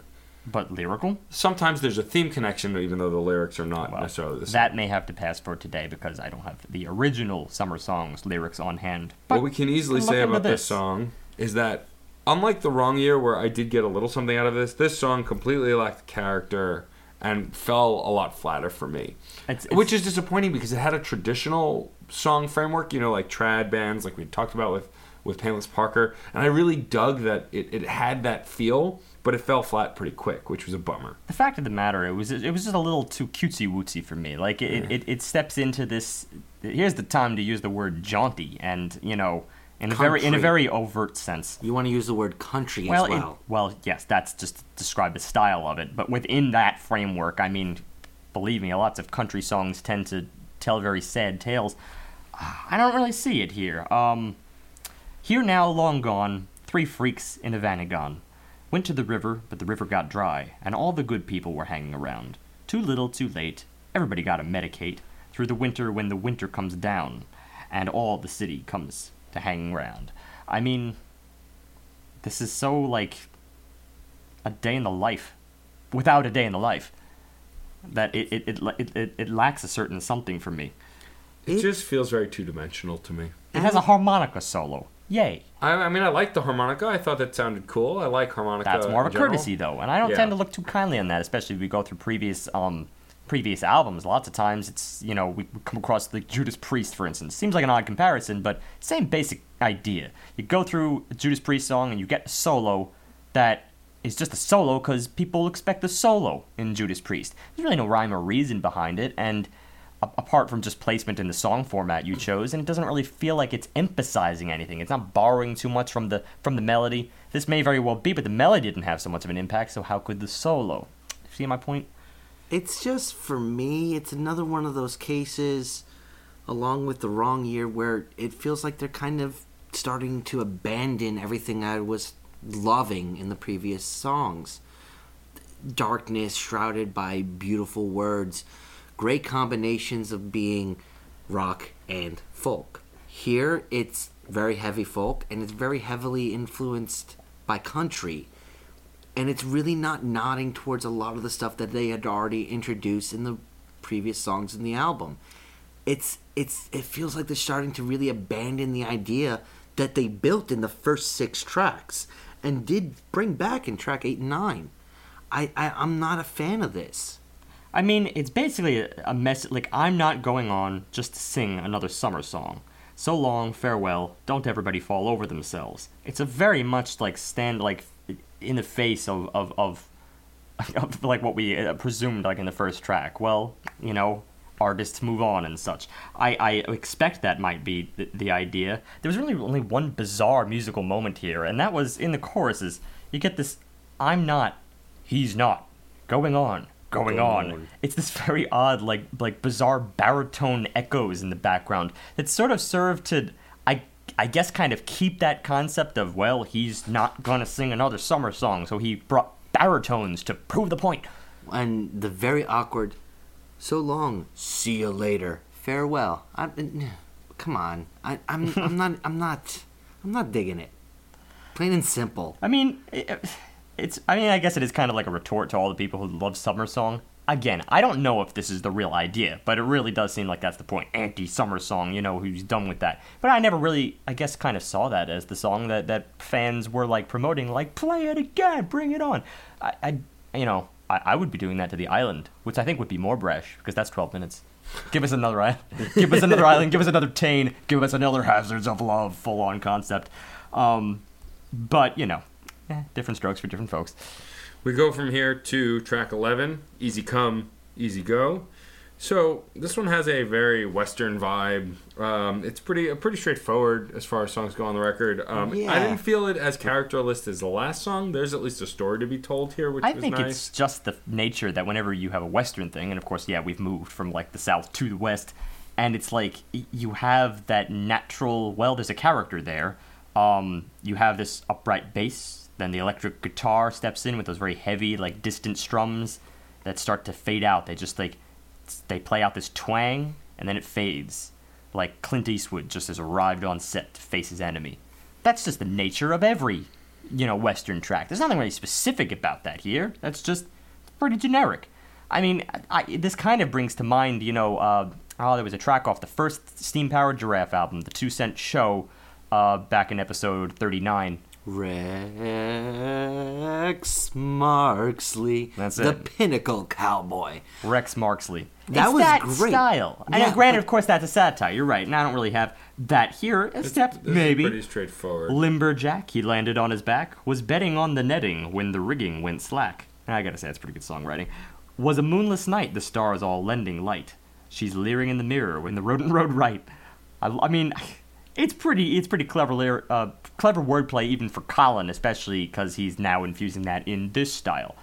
It's not quite as theatrical as that Steam-Powered Giraffe track, admittedly, but of course they're a very theatrical group. Now, Colin is sort of in his own demure way is pretty theatrical. It's just the track as a whole didn't really leap out. It quietly told this tale. Yeah, musically, I don't feel it was engaging as it was lyrically. I did enjoy the story he was telling about Limberjack. But I have to point out a couple of oddities for me. One was those kind of bongos. I don't know how else to describe them. Kinda sorta bongos. It was not as clear cut, and it was sort of dealing a percussion role. Not quite, maybe not bongos. They were an oddity that I know he likes his oddities. That much is evident. But they did not fit for me here. You're right, there's a lot of little things here that were just kind of alright, it's there. For whatever reason, because we feel like we have to, it feels like a courtesy. There's very little overall soul to this track, and especially considering its placement in the album, simply by virtue of the fact that this is typically where filler songs go, 2/3 of the way in, between 2/3 somewhere toward the end. That's kind of like that moment in which you might include filler tracks. So I feel like we're all kind of we're ready to hear them. We're expecting them in some way, and we're very, very sensitive to them when they arrive. So yeah, it's just kind of an unfortunate fact that it succumbed in that regard. And also, it's another really oddball call and response right after Colin, because you never really know. And then the faint echoes like a child whispering through a pipe, because you never really know. But when the whistle's gonna blow. When the whistle's gonna blow. It's not just it almost comes off as sultry vibrations, which is a weird combination. For the someone trying to overall be feel. sexy while talking from really far away through a metal tube. I don't know. I thought it sounded. It's weird. I thought it sounded like adolescent. I thought it sounded like Yeah, I kind didn't of get like that what was sexy done vibe. on Mariner's Revenge. Maybe it was the just a child. reverberation. Bind him, tie him to a pole. Well, that was in the Mariner's Revenge. That was earnest, and that was scary earnest. This Yeah. doesn't have nearly that level of quality to it. I think it's in contrast. There it fit because of the overall epic that was Mariner's Revenge. Here, if I wasn't feeling it in the beginning, then you're not going to get me now with the call and response tactic that has now been used 3 times on the album. It's striking me as a bit of a trope. That's fair. I mean, again, I think that I didn't dislike this song as much as Anti-Summer Song because there was at least some semblance of character here. There was something to get on to, but again, it still fell short. And track 12 also, unfortunately, continues this pattern. Not, I feel, as bad, but there's still a lack of that something that we're looking for. It starts with this kind of church gospel-esque feel. It's got the organ, it's got the chorusy singing. It's a folk sound with a gospel edge. Yeah. Here, the vocals are starting to take it back for me. Starting to break away from what the previous 2 tracks had been doing to the album, because in the verses, we're getting a lot of the complexity that was cluttering up the previous 2 tracks for me. A lot of the extra layers that really weren't, in my eyes, completely warranted, I guess. You're getting some very clear-cut, smooth, easy-to-go verses. I'm loving it again. So we already wrecked the rental car, and I'm already lost my way, but feet entombed in this cursed bar for a day anyway. So lay me down on the cobblestone and then furrow this aching jet. The streets are built on ancient gold and the crib and the will. All right. 1, we're getting back to some of the better metaphors again. I'm really enjoying his wordplay. No, yeah, this is a pick-me-up from, I think, the last 2 tracks, No, yeah. a little bit. It's not 100% there. It's on the because rise. The choruses, this is a big problem for me. I feel like anybody doing a song like this would have done the same exact chorus, just off the cuff. My biggest problem with this song, I think, was the instrumentation. I just feel like the previous 2 songs, it was fairly predictable. It wasn't bad. They're not bad ever. They're talented musicians. It's just, I felt like the other 2 songs, I could predict where this was going. And that's a bit of a letdown, considering all of the things we've been talking about previously. That said, though, I agree with John. Lyrically, I did enjoy the song. But again, lyrically I always enjoy Colin Right. The Meloy's last songs. song I enjoyed lyrically also. I mean, that's kind of like, the sky is blue, water is cold. He writes good lyrics. Yay. Except the sky's not always blue and water is not always cold. You can boil water and sometimes it's night. That's true. Grass isn't even always green. I mean, it dies. It's brown. I didn't mention grass. I know. I'm just saying how you could have failed. Oh, gee, thanks. That's pretty good. I like that one. There was one thing in this song that I really, really would have loved to get a lot more of, and that was the dive bar piano. Yes, Yeah. that was There's a very, piano very solo nice at the- moment. Yeah. That kind of piano solo pushing it to the front, and it did feel very dive bar, like pianist at the dive bar kind of That would have getting his worked. tips. I would say it's not honky tonk, because that would imply that it's an older period. It's more of a 100-year ago thing. But this is like more of a modern type dive bar in the country. And the funny thing, you actually get that in the lyrics. So as John read, so we've already wrecked the rental car, and I've already lost my way, but feet entombed in this cursed bar for a day anyway. It strikes me as this is just actually like his car broke down, and here he is, Colin Meloy, frontman of the Decemberists, enters a bar, and here he is, so it's me and you and the baby boy, and the fort's shed away, breaking out a little joy, blown away, back in stance. It's like they decided to actually, well, put on a little, like he's got his guitar in his back, might as well. You might as well Make the play. best He's of a stuck bad there, situation. Yeah. That It's a steady beat, though. It's too steady. Can't get over the because it's steady percussion. The percussion is just too present and steady to really feel the flow going on, and that's where the choruses start to fall apart for me. The choruses and the interspersed instrumental parts, because yeah, we get that dive bar piano, great, but it gets drowned out. There's too much going on. You're gonna do something that is so distinct sound wise. Let it be fruitful. Let it multiply. Let it go out there. Let it just flourish. That'd have little piano babies. There you go. There And are it no doesn't. piano babies here. No, nothing gets subtracted from the song to introduce this piano, and I felt like that could have worked. I agree. If I'm correct in that analysis, which is taken from just a few lines here, if you interpret him as the minstrel, but then again, that would be the third person, so I'm not 100% on that. It's really more, I suppose it was meant to be a ditty as maybe an ode to a situation that actually occurred. maybe Whether when- it was him on stage or not, I don't know. It sounds like it could be a situation where him, his wife, and his baby were out going to a tour or meeting up with the band, and that happened. So, it is what it is, and I guess it fills that purpose. You're not going to get an epic from that. But, again, an oddity as in contrast to the Odyssey.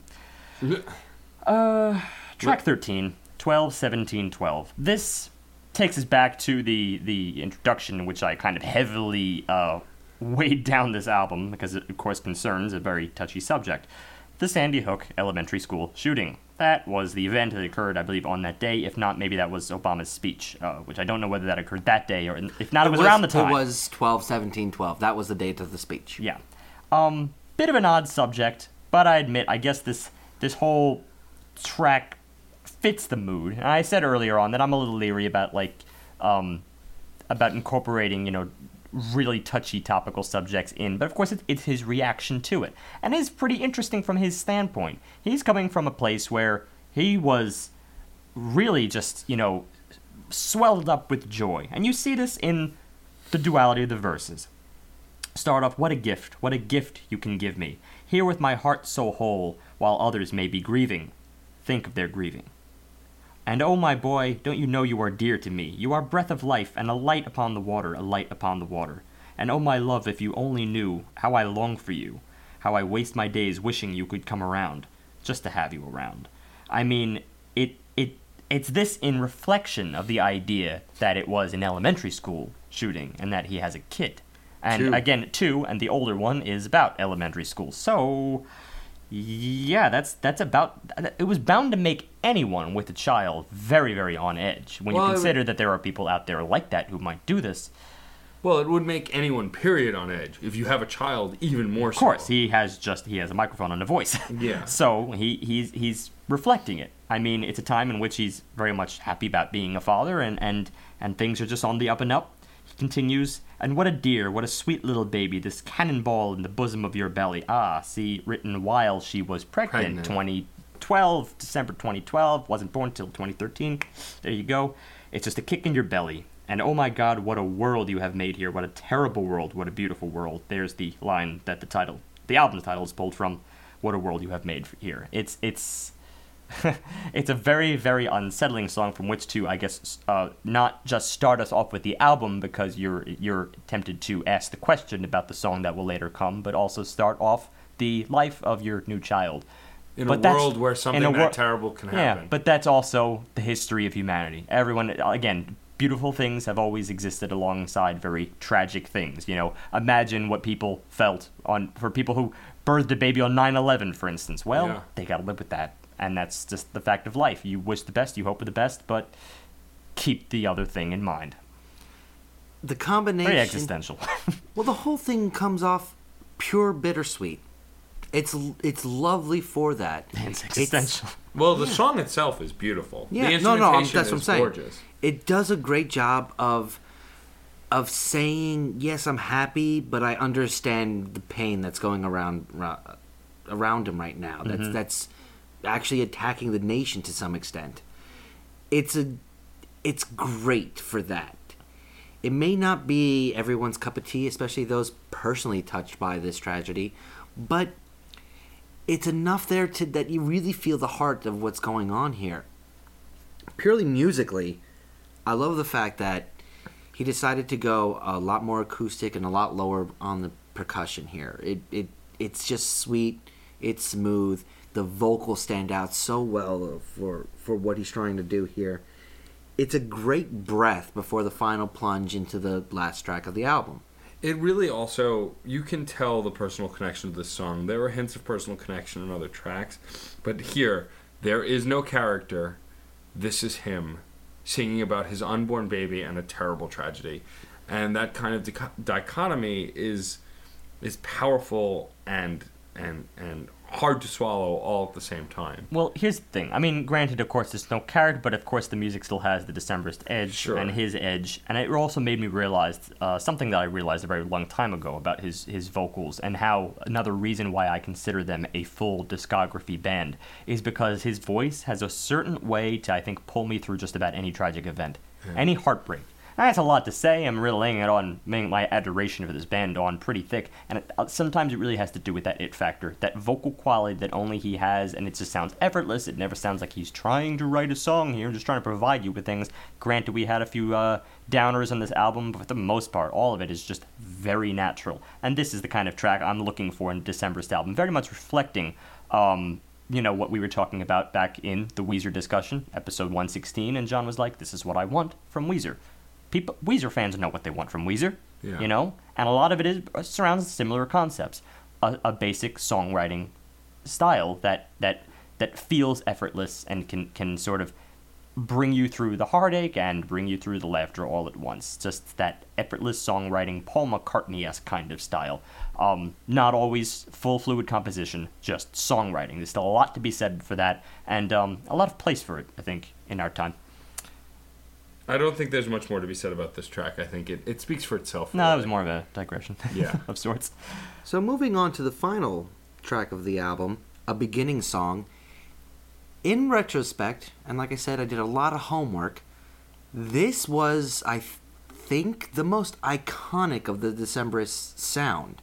On this album. On this album. It was the most of, if someone said the word Decemberist, this is what you would hear. It's the very much...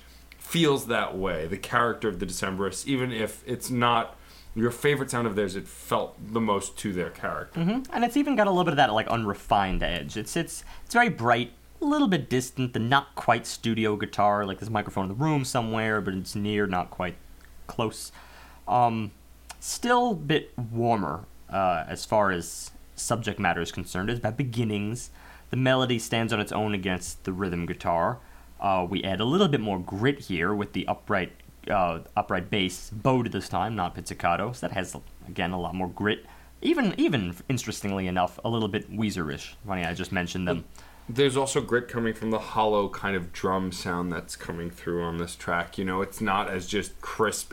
It adds to that other stuff you've been describing, that hollow kind of drumming sound. Makes it sound like it's not perfectly situated, composed, and recorded. There's a little off to it. And let's get back to the beginnings, the looking forward to something. Let's commence to coordinate our sights and get them square to rights. Condescend to calm this riot in your mind. Find yourself in time. I am waiting. Should I be waiting? If I am wanting, should I be wanting? And all around me. Document the world inside his skin, the tenor of your shins, the timbre of your limbs. Oh, God, he could say anything. He could say anything. It would just come out soothing. And I love the positivity that kind of surrounds this track, again, in contrast to the previous. And they are paired together very well. That metaphor, the tenor of your shins, the timbre of your limbs, I've never heard anything like that. I'll be just right up there honest. That is like a really unique stance upon the imagery he's using here. It's so pretty. It's just beautiful. I never would have expected that shins would have a tenor. Exactly. It's just, I've never heard the two things being associated. It really just makes you think in terms of imagery. Like, that's what he does. Okay, sometimes it might even almost seem arbitrary, but he opens your mind to concepts that you wouldn't otherwise think of. Like, I kind of almost do. Picture, like, girl, really, really nice legs. Now I'm focused not just on the leg as a whole, but on the minutia, the shin itself. And then, like, equating that to the smoothness of a tenor vocal. I mean, that's just, it has the power behind it, again, opening your mind to concepts. And it culminates, and the light, bright light, it's all around me. And that repetition, it's all around me.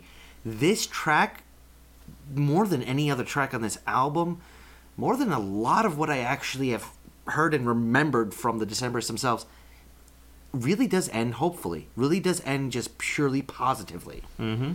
It's a great way to end the album. And frankly, this... The light, bright light, it's all around me. It's all around me. Just the track 1 to track 14, those two songs, the folk plus rock of track 1 and the quintessential Decemberists, show me that while there's some issues going on here for the album itself, the beginning and the end, the period and this opener that they're putting on this album as a whole, they're giving the fans exactly what they think of as Decemberists. Yeah. Musically, I want to speak to... Steve was describing the actual instrumentation we get, but what I like about it structurally is it doesn't start all... We don't get a cacophony of sound. We don't get everything at once. They build, and they build, and they get bigger, and they get bigger, and they swell until halfway through the track... Easy enough. We get... Never mind, I'm not going there. Halfway through the track, amidst that chorus, we get... an actual fanfare swell that's so perfectly timed and actually not predictable that I was really like, it was a very impactful, almost incredible, actually very incredible moment. And you know what? Considering the left field that they like to play out of, a fanfare, that's perfectly. I don't care. It's a fanfare. It's a typical fanfare. It's almost iconic. Yet it works so great in context because, yeah, it's that oddball that really adds a little bit extra flavor, context, and texture to the piece itself. I love it. Yeah, I mean, as far as a developed outro is concerned, it's not quite, I think, like married to the album as a whole, but it stands on its own, and it does kind of it wraps up something that experimented while at the same time keeping itself very grounded all at once. So, yeah. Definitely a strong close. So, yeah, you want me to start first? John's I'm pointing at you. I angrily. ain't ready. All right, I'll start first. So, as I had said, and this is my brief digression that I got into a bit before, I got into the Decemberists because of the Wasties, because they cover a bunch of their tracks, and honestly also because of Steve's interest in them. The first time I ever saw the Wasties live, before I ever knew I would fall in love with Sarah, before I ever knew any of the band members except for Molly, who I'd known through Burlesque, I didn't really know the Decemberists, and they played a cautionary song, and Steve was over the moon when we were sitting at the way station, because Steve loved the Decemberists and was, oh my god, they're covering a December song, I know this song, and sang along. And it really gave me the joy that Steve had for hearing a song that he knew performed by another band and still just enjoying it as much, spoke to the songwriting. If another band can play your music and give it as much character, or their own character, using your work, it adds a versatility to that music that's inherent to it. This band is no stranger to that. I love their previous work. I've mentioned at times that my favorite track is actually, my favorite album rather, track. It's Steve's fault. He does that all the time. I'm blaming you. My favorite album by the band is The King is Dead. I think mostly because there are a bunch of songs on The King is Dead that I really connect to emotionally. That said, this album, I just feel, isn't as strong as their early works. For sure, to me, wasn't as strong as King is Dead, because even if King is Dead was a departure from the earlier discography, I still really, really liked it. That said, though, this album has its flaws, but it's not bad by any means, and I don't think anyone at this table even thinks that. I think they're just disappointments. And when you're dealing with a band with a discography, especially an extensive one, you're going to hit disappointments. I'm pretending that the Foo Fighters album was something else, because I was horribly disappointed by that, and I still think it's a good record. It just disappointed me because I'm a diehard Foo Fighters fan.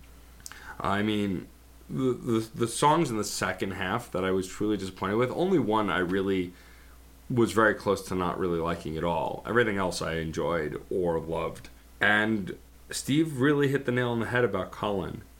There is no singer like him. I would equate him to Justin Furstenfeld of Blue October, in the fact that the singer singing can do whatever he wants, and it holds the song together, even if the song itself is not up to the quality you might be looking for or engaging the way you want. A powerful singer can guide you, and I feel that way about Blue October's lead singer. I feel the same way about Colin Malloy. That said, I'm not going to praise this album across the board. There were issues. There were predictabilities that I'd not really heard in their previous work, like Steve said, and they were easy to point out. I'm not going to go over them again. Go back to the songs that we mentioned them in. There are a few on the second side, but all in all, I really love this record. I think that those hints that they give it to where they could be going are strong things that I look forward to hearing more of, and I'm glad that we have a new Decemberist record. So for me, I give it a 4.25. It's definitely over a 4 for me, because it's the Decemberists. There's the talent, the intrigue, the interest, the ability. But it's not a 4.5 or a 5 or anything over a 4.25 for me, because there are still these holes, these gaping holes that I kind of expect better of, and I guess that's not that unfair. We've talked about that in the past with artists that we expect better based on their talent. But definitely a solid 4.25 for me, because I still really enjoyed the record, and there's a lot to chew on. The Decemberists were an unknown factor for me that these two have talked about, and Steve really, really spoke highly of. I have to say, when I started doing my research, I was not disappointed.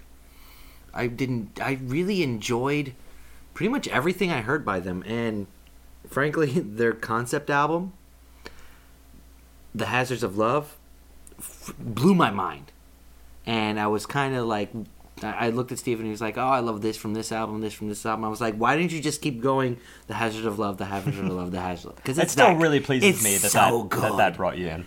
Even all the, because I condense a lot of music in one single week, even all the similarities between all the music, that album just stood out so starkly, and not just because of the additional talent they brought onto it. After all, Shara was there. Shara Warden. They did something magical there. I feel like this is another one of their, not really a concept album, but just a solid story they're trying to create. I hinted at it in the beginning when we started talking about the track-by-track nature. I feel like there is a solid character throughout. There is a sort of the single entity that is in the singer addresses his audience. This is his life story, and it's a fictional biography or fictional autobiography. But the gaping holes, and I really do think some of these holes are gaping with The Wrong Year and Anti-Summer Song. I mean, these things threw me for a loop. And while The Wrong Year did have a great pickup with Carolina Low, Anti-Summer Song stuck around for a while, up and through Minstrel, and even Minstrel wasn't a strong save. That's a pretty big chunk that kind of threw me for a loop and took me out of the musical arc that was going on. We have to rate as a whole, because some of this, honestly, tracks 4, 5, 6. That trio right there, that's going to be sitting with me for a very long time. I'm going back to those guys, because as a whole, they're a solid trifecta, a solid core for anything you want to build off of. But that is not enough to really take that Motown and Grease that was in the beginning and kind of you're losing your feet. You don't really know where you're standing. It breaks apart when it goes too heavy country for me. It's great, and the vocals are great, and the lyrics almost throughout are just stellar, and the instrumentation, I mean, yeah, it was cluttered in even the worst songs, but the individual lines were still great. I love that dive bar piano. I love the organ that was here and there. I love the guitar work. It's just certain things overshadowed it and detracted it for me. So while, yeah, it's not a 5-star album, not by any stretch, it's still, I think I'm right there with Matt. It's a 4.25. It's really good. I wouldn't rate it against anything else they've done. On its own, it's a solid 4.25. I may not go back to it as a whole, but there's just, it's 10, 11-ish solid songs with a couple of pieces that really just break up the overall theme and arc of it. Okay. Well, a New York Times review noted that "What a Terrible World, What a Beautiful World" strikes a note of pop concision and maturity, building on what worked on The King is Dead. That is, what succeeded on The King is Dead. Lyrically, there are fewer thistles and minarets and palicans, I like how he's trying to fit Colin's voice, and musically, less digressive excess than once made up the Decemberists' trademark style. Less digressive excess. Ugh, New York Times. I want to sock them in the... Yeah, no, they're complimenting the things that you would find as detriments. Exactly. Digressive excess. They were never digressive to me. And what was excess in earlier Decemberist was usually, layering on the good stuff. Just one cake layer of icing after the other. Let's make this the best cake in the world. I mean, this is the kind of thing that brought me into the Decemberists in the first place. So to me, to have musically less digressive excess in this album is not so much of a complimentary thing, or even to have fewer thistles and minarets and palicans. Then again, I don't know whether this is really I would think this is being cited as a success and not a fault. Pop concision and maturity is what it said earlier. Anyway, I'm not really going by New York Times here. I'm just trying to provide a framework for the way I really feel about this and the way I feel about his discography as a whole. I think that when Colin experiments the most, I think it is just the best. And I think that you'd think that would be fairly obvious. And yet he's experimented throughout the majority of his work. Each album introduces a new thing. Well, King is Dead, as I said, was, I think, a little bit of a less experimental album. Still brought in something new, an element that was new, and that was a more countryside than previous. Well, as for this album, I gotta say, it's been pretty obvious here how much of a top-heavy album this is. The beginning, And again, John mentioned that 3 block of tracks that's really, really solid. I do believe that does bring in that new element, that whole little Appalachian Creole style. He's folk, but have we really gone there? Have we really been that particular? I don't think we really have with the December style, and I want more of that. I believe that 3 block of tracks, or even 4 block of tracks, if you extend that to include Carolina Low, skipping the wrong year, then, frankly, I think this is the essence of this album. Unfortunately, it's only 4 out of 14, and we do have a lot of other stuff. Still, we also noted the good things there. Though they may not be the same, there's not quite that through line. There's a lot of other things that do fit the overall theme that John cited of what a terrible world, what a beautiful world, the concept of having something really near and dear to your heart, and then also watching it be torn, or also in fear that it'll be torn. I think this is a very important theme. But there are holes. There are definite holes, and I may not quite be as kind. I think I'm going to just drop this slightly, and leave it at a 4 point. I'm going to say a 4.2. Not quite a 4.25. It's not much of a decline, but it's a little bit better than average, just because the tracks that are really, really good offer quite a bit. Some less aha moments, but I don't need them in every album. Frankly, they've provided me with more than enough. It's a solid album by a solid songwriter. So, bump it up.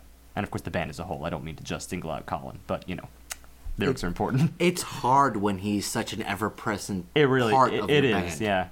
But, yeah, again, Jenny is almost just as strong for me in almost every capacity. Well, it's sometimes hard to not look at the front man or woman of a band and get caught up in that, because they are the voice of the band if there's lyrics, and sometimes that takes the forefront. Believe me, during that concert at the Beacon, I was not the only one who giggled and swooned when he said a wintry mix. Oh, I'm sure. Everybody loves his turn of phrase. Yeah, he seems like a talker. But I'm glad, though, that we all finally got an album of a band that we liked or discovered to like, and we were pleasantly surprised and enjoyed, along like with Weezer, because we've had a lot of disappointments with stuff that we look forward to. And that's kind of the way things go with an impressive and omnipresent discography. It's hard to not compare, and we've done it before. That's a little bit different. Taking it from, Steve's point of view when he did the Weezer episode, because we're going to have to make a little bit of comparison here. It's kind of weird just completely immersing yourself in a band so that you can understand the new album that's coming out. It's an interesting tactic that I don't know that a lot of people do, honestly. I mean, I have.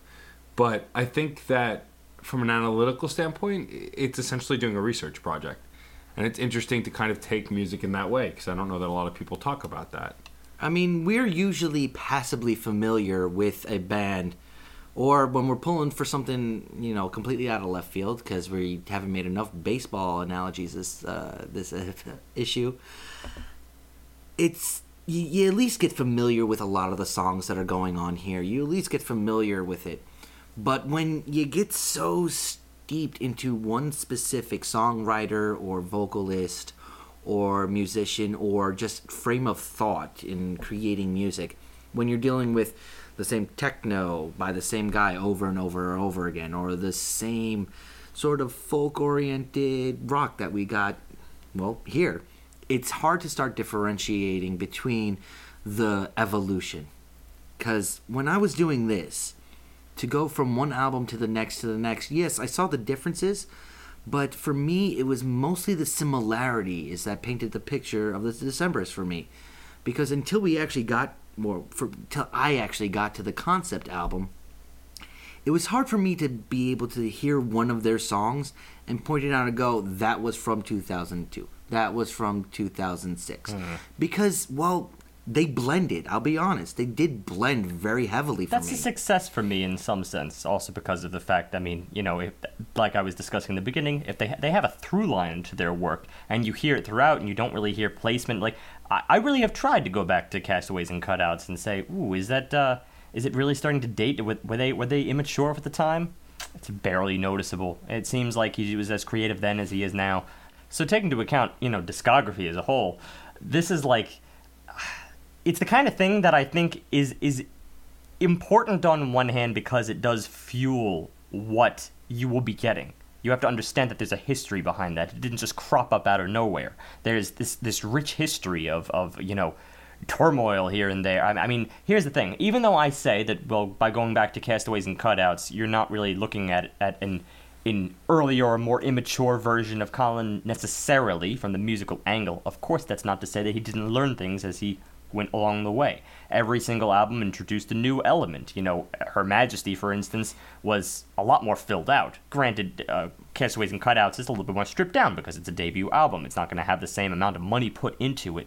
But then Her Majesty, all of a sudden, when they introduced Los Angeles I'm Yours, followed by The Gym is High Above the Ground, the strings in the background, it was absolutely beautiful. They incorporated full-on instrumentation. Whatever producer they had working with them then was almost just as much to credit for their success, because it's all about discovering the artist's innards, so to speak, and trying to bring that out best. Gradually, as they mature as a band, you'll notice that maybe they get better at choosing their producers.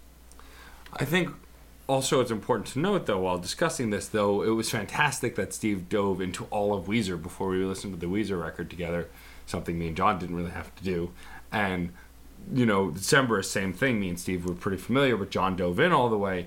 It's important to note that I don't think that it would serve this podcast a well function to do that with every band. There are plenty of bands we've done where we could do that with their whole catalog, but it's not.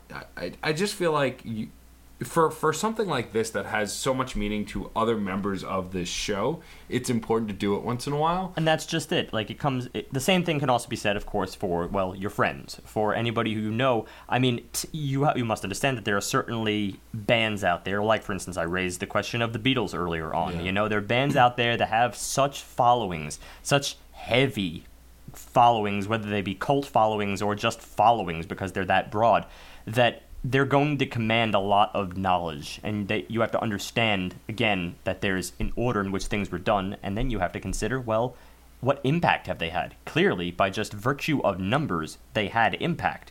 So it really would be a disservice to kind of just say, I'll take the album for the album. You gotta take into consideration the long journey that led them to that point. It also is... It's just the fact that, well... When Steve first told me that he had gone through the entire discography of Weezer, I was frankly impressed and a little awed, because, well, that's a lot of music. It's a lot of music I grew up with, literally, and not figuratively. Well, I heard it from the very beginning when I was very young, and then sounds figurative to me. I grew up with it. I mean, I was a preteen when I started listening to Weezer. I got it. For me, when Steve has been talking about a band for 2 years, 2+ years, actually probably more like 3 years. Closer to 3. Hey, but let's face it, I don't really bring them up a lot because I often have not found people really to compare them to. So I don't really bring them up being like, oh yeah, they sound like It's been off the air more than on the air. Yes, a lot on the air. You remember I take a lot of car rides with you. True. I have a lot of separate strands of musical interests. It was a little intimidating to actually get into this, and honestly, you made me a fan. You made me a huge fan of this band. Not just with The Hazard of Love, though that will probably be my favorite for a very long time. Ooh. But as a whole. Because, well, when the Decemberists came out, I was into completely different types of music. I was into rap. I was into hip-hop. I was into, actually, a lot of techno at the time as well. And I kind of followed that train of thought when listening to music up until about probably 2005, when I really had a introspective, go back to my roots type of music, where I'm going back into classic rock and things like that. I remember doing this because my brother, well, he kind of did the same exact thing as me about 1.5 years or 2 years later, I think. So I kind of missed out on them, and I'm kicking myself because, well, I missed out on growing along with a band that, well, did a hell of a lot with very little and then more than they needed. It's kind of bittersweet for me with all the bittersweet music that they have, because I think I would have appreciated this band a hell of a lot more, and this album itself a hell of a lot more, had I just had so much more familiarity with the band. Hey, sometimes that's a two-way street. As you saw with me today, I rated only slightly lower than you, and that's because, of course, for me, I know the band, and I know the band. So to me, you know, blasting The Island, my favorite track off of Crane Wife, and probably my favorite track from them ever, which is really a combination of like three tracks that are kind of merged together, add together the very, very rock-heavy intro. To me, blasting that at like maximum volume on my Nissan Sentra was pretty much the bee's knees, and that was pretty much it. Like, you couldn't get any bigger than that. That was just like the pinnacle.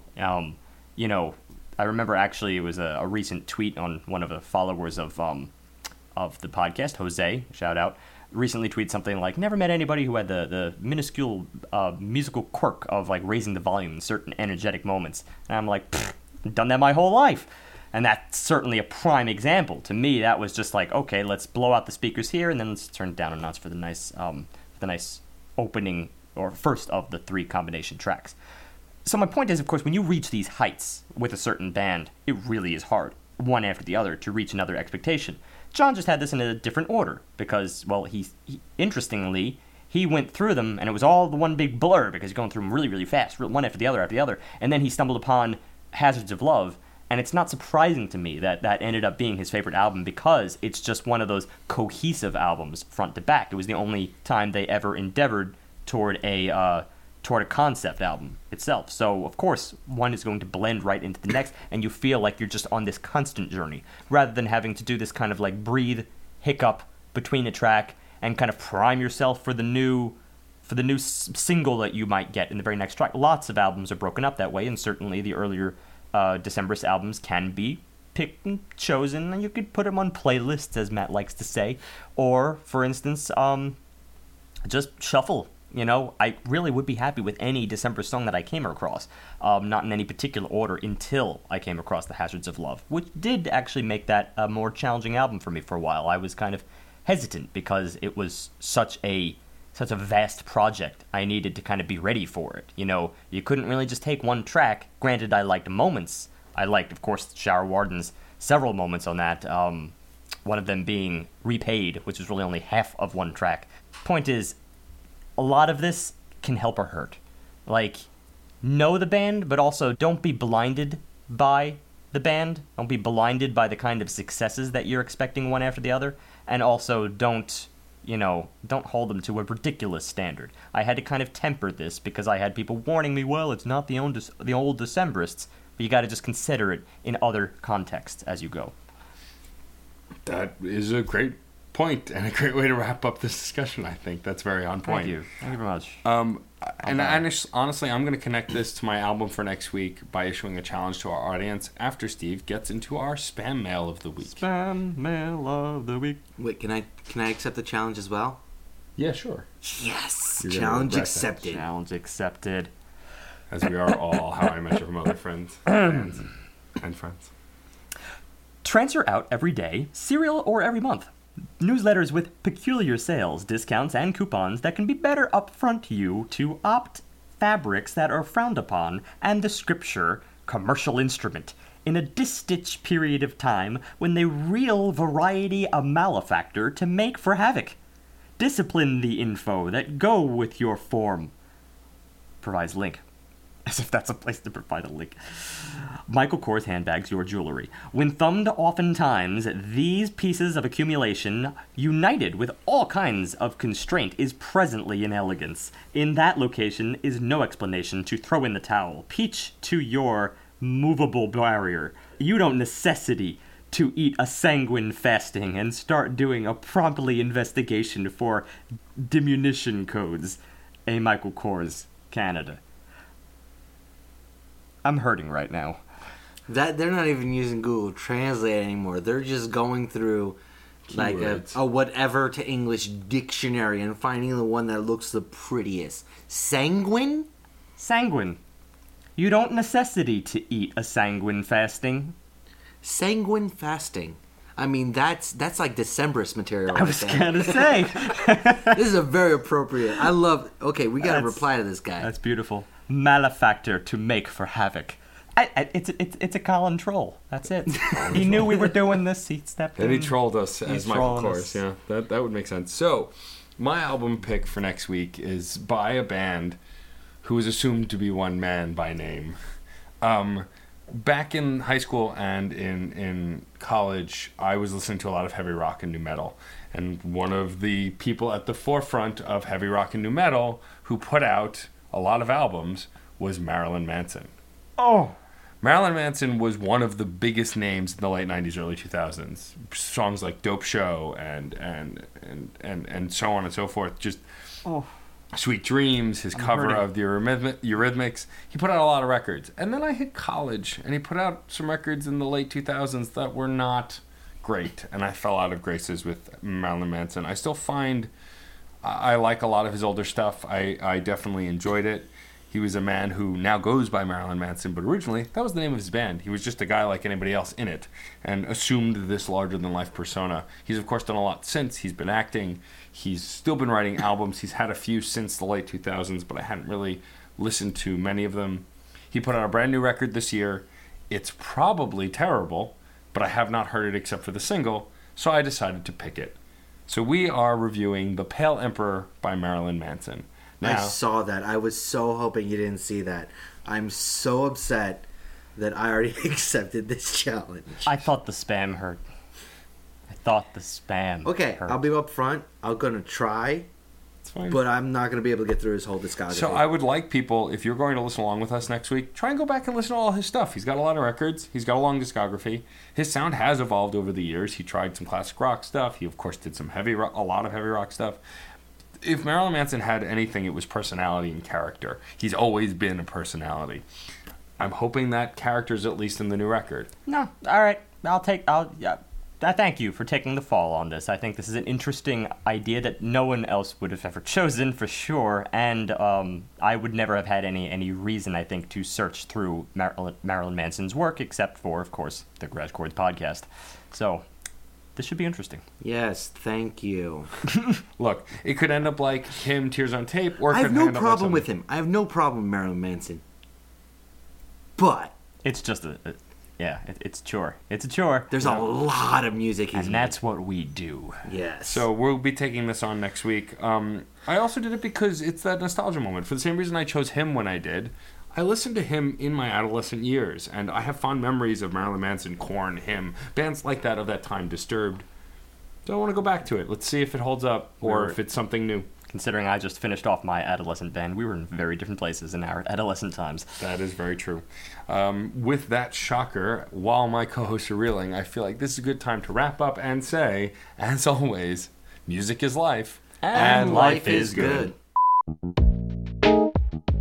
If you enjoyed this and other album analyses, topics, and guests, please subscribe to the Crash Chords podcast on iTunes, where you can also rate us and review us. For more media, also subscribe to Matt's one-on-one interview series, Crash Chords Autographs. To receive emails on all new content, subscribe at the top of our homepage. Also receive updates by liking us on Facebook, following us on Twitter at Crash Chords Web, our Tumblr, and our YouTube channel. And remember, keep the discussion going, because music is life, and life is good. If you have any questions or comments, feel free to share them in the comment board below each post. Otherwise, email us directly at admin@crashchords.com.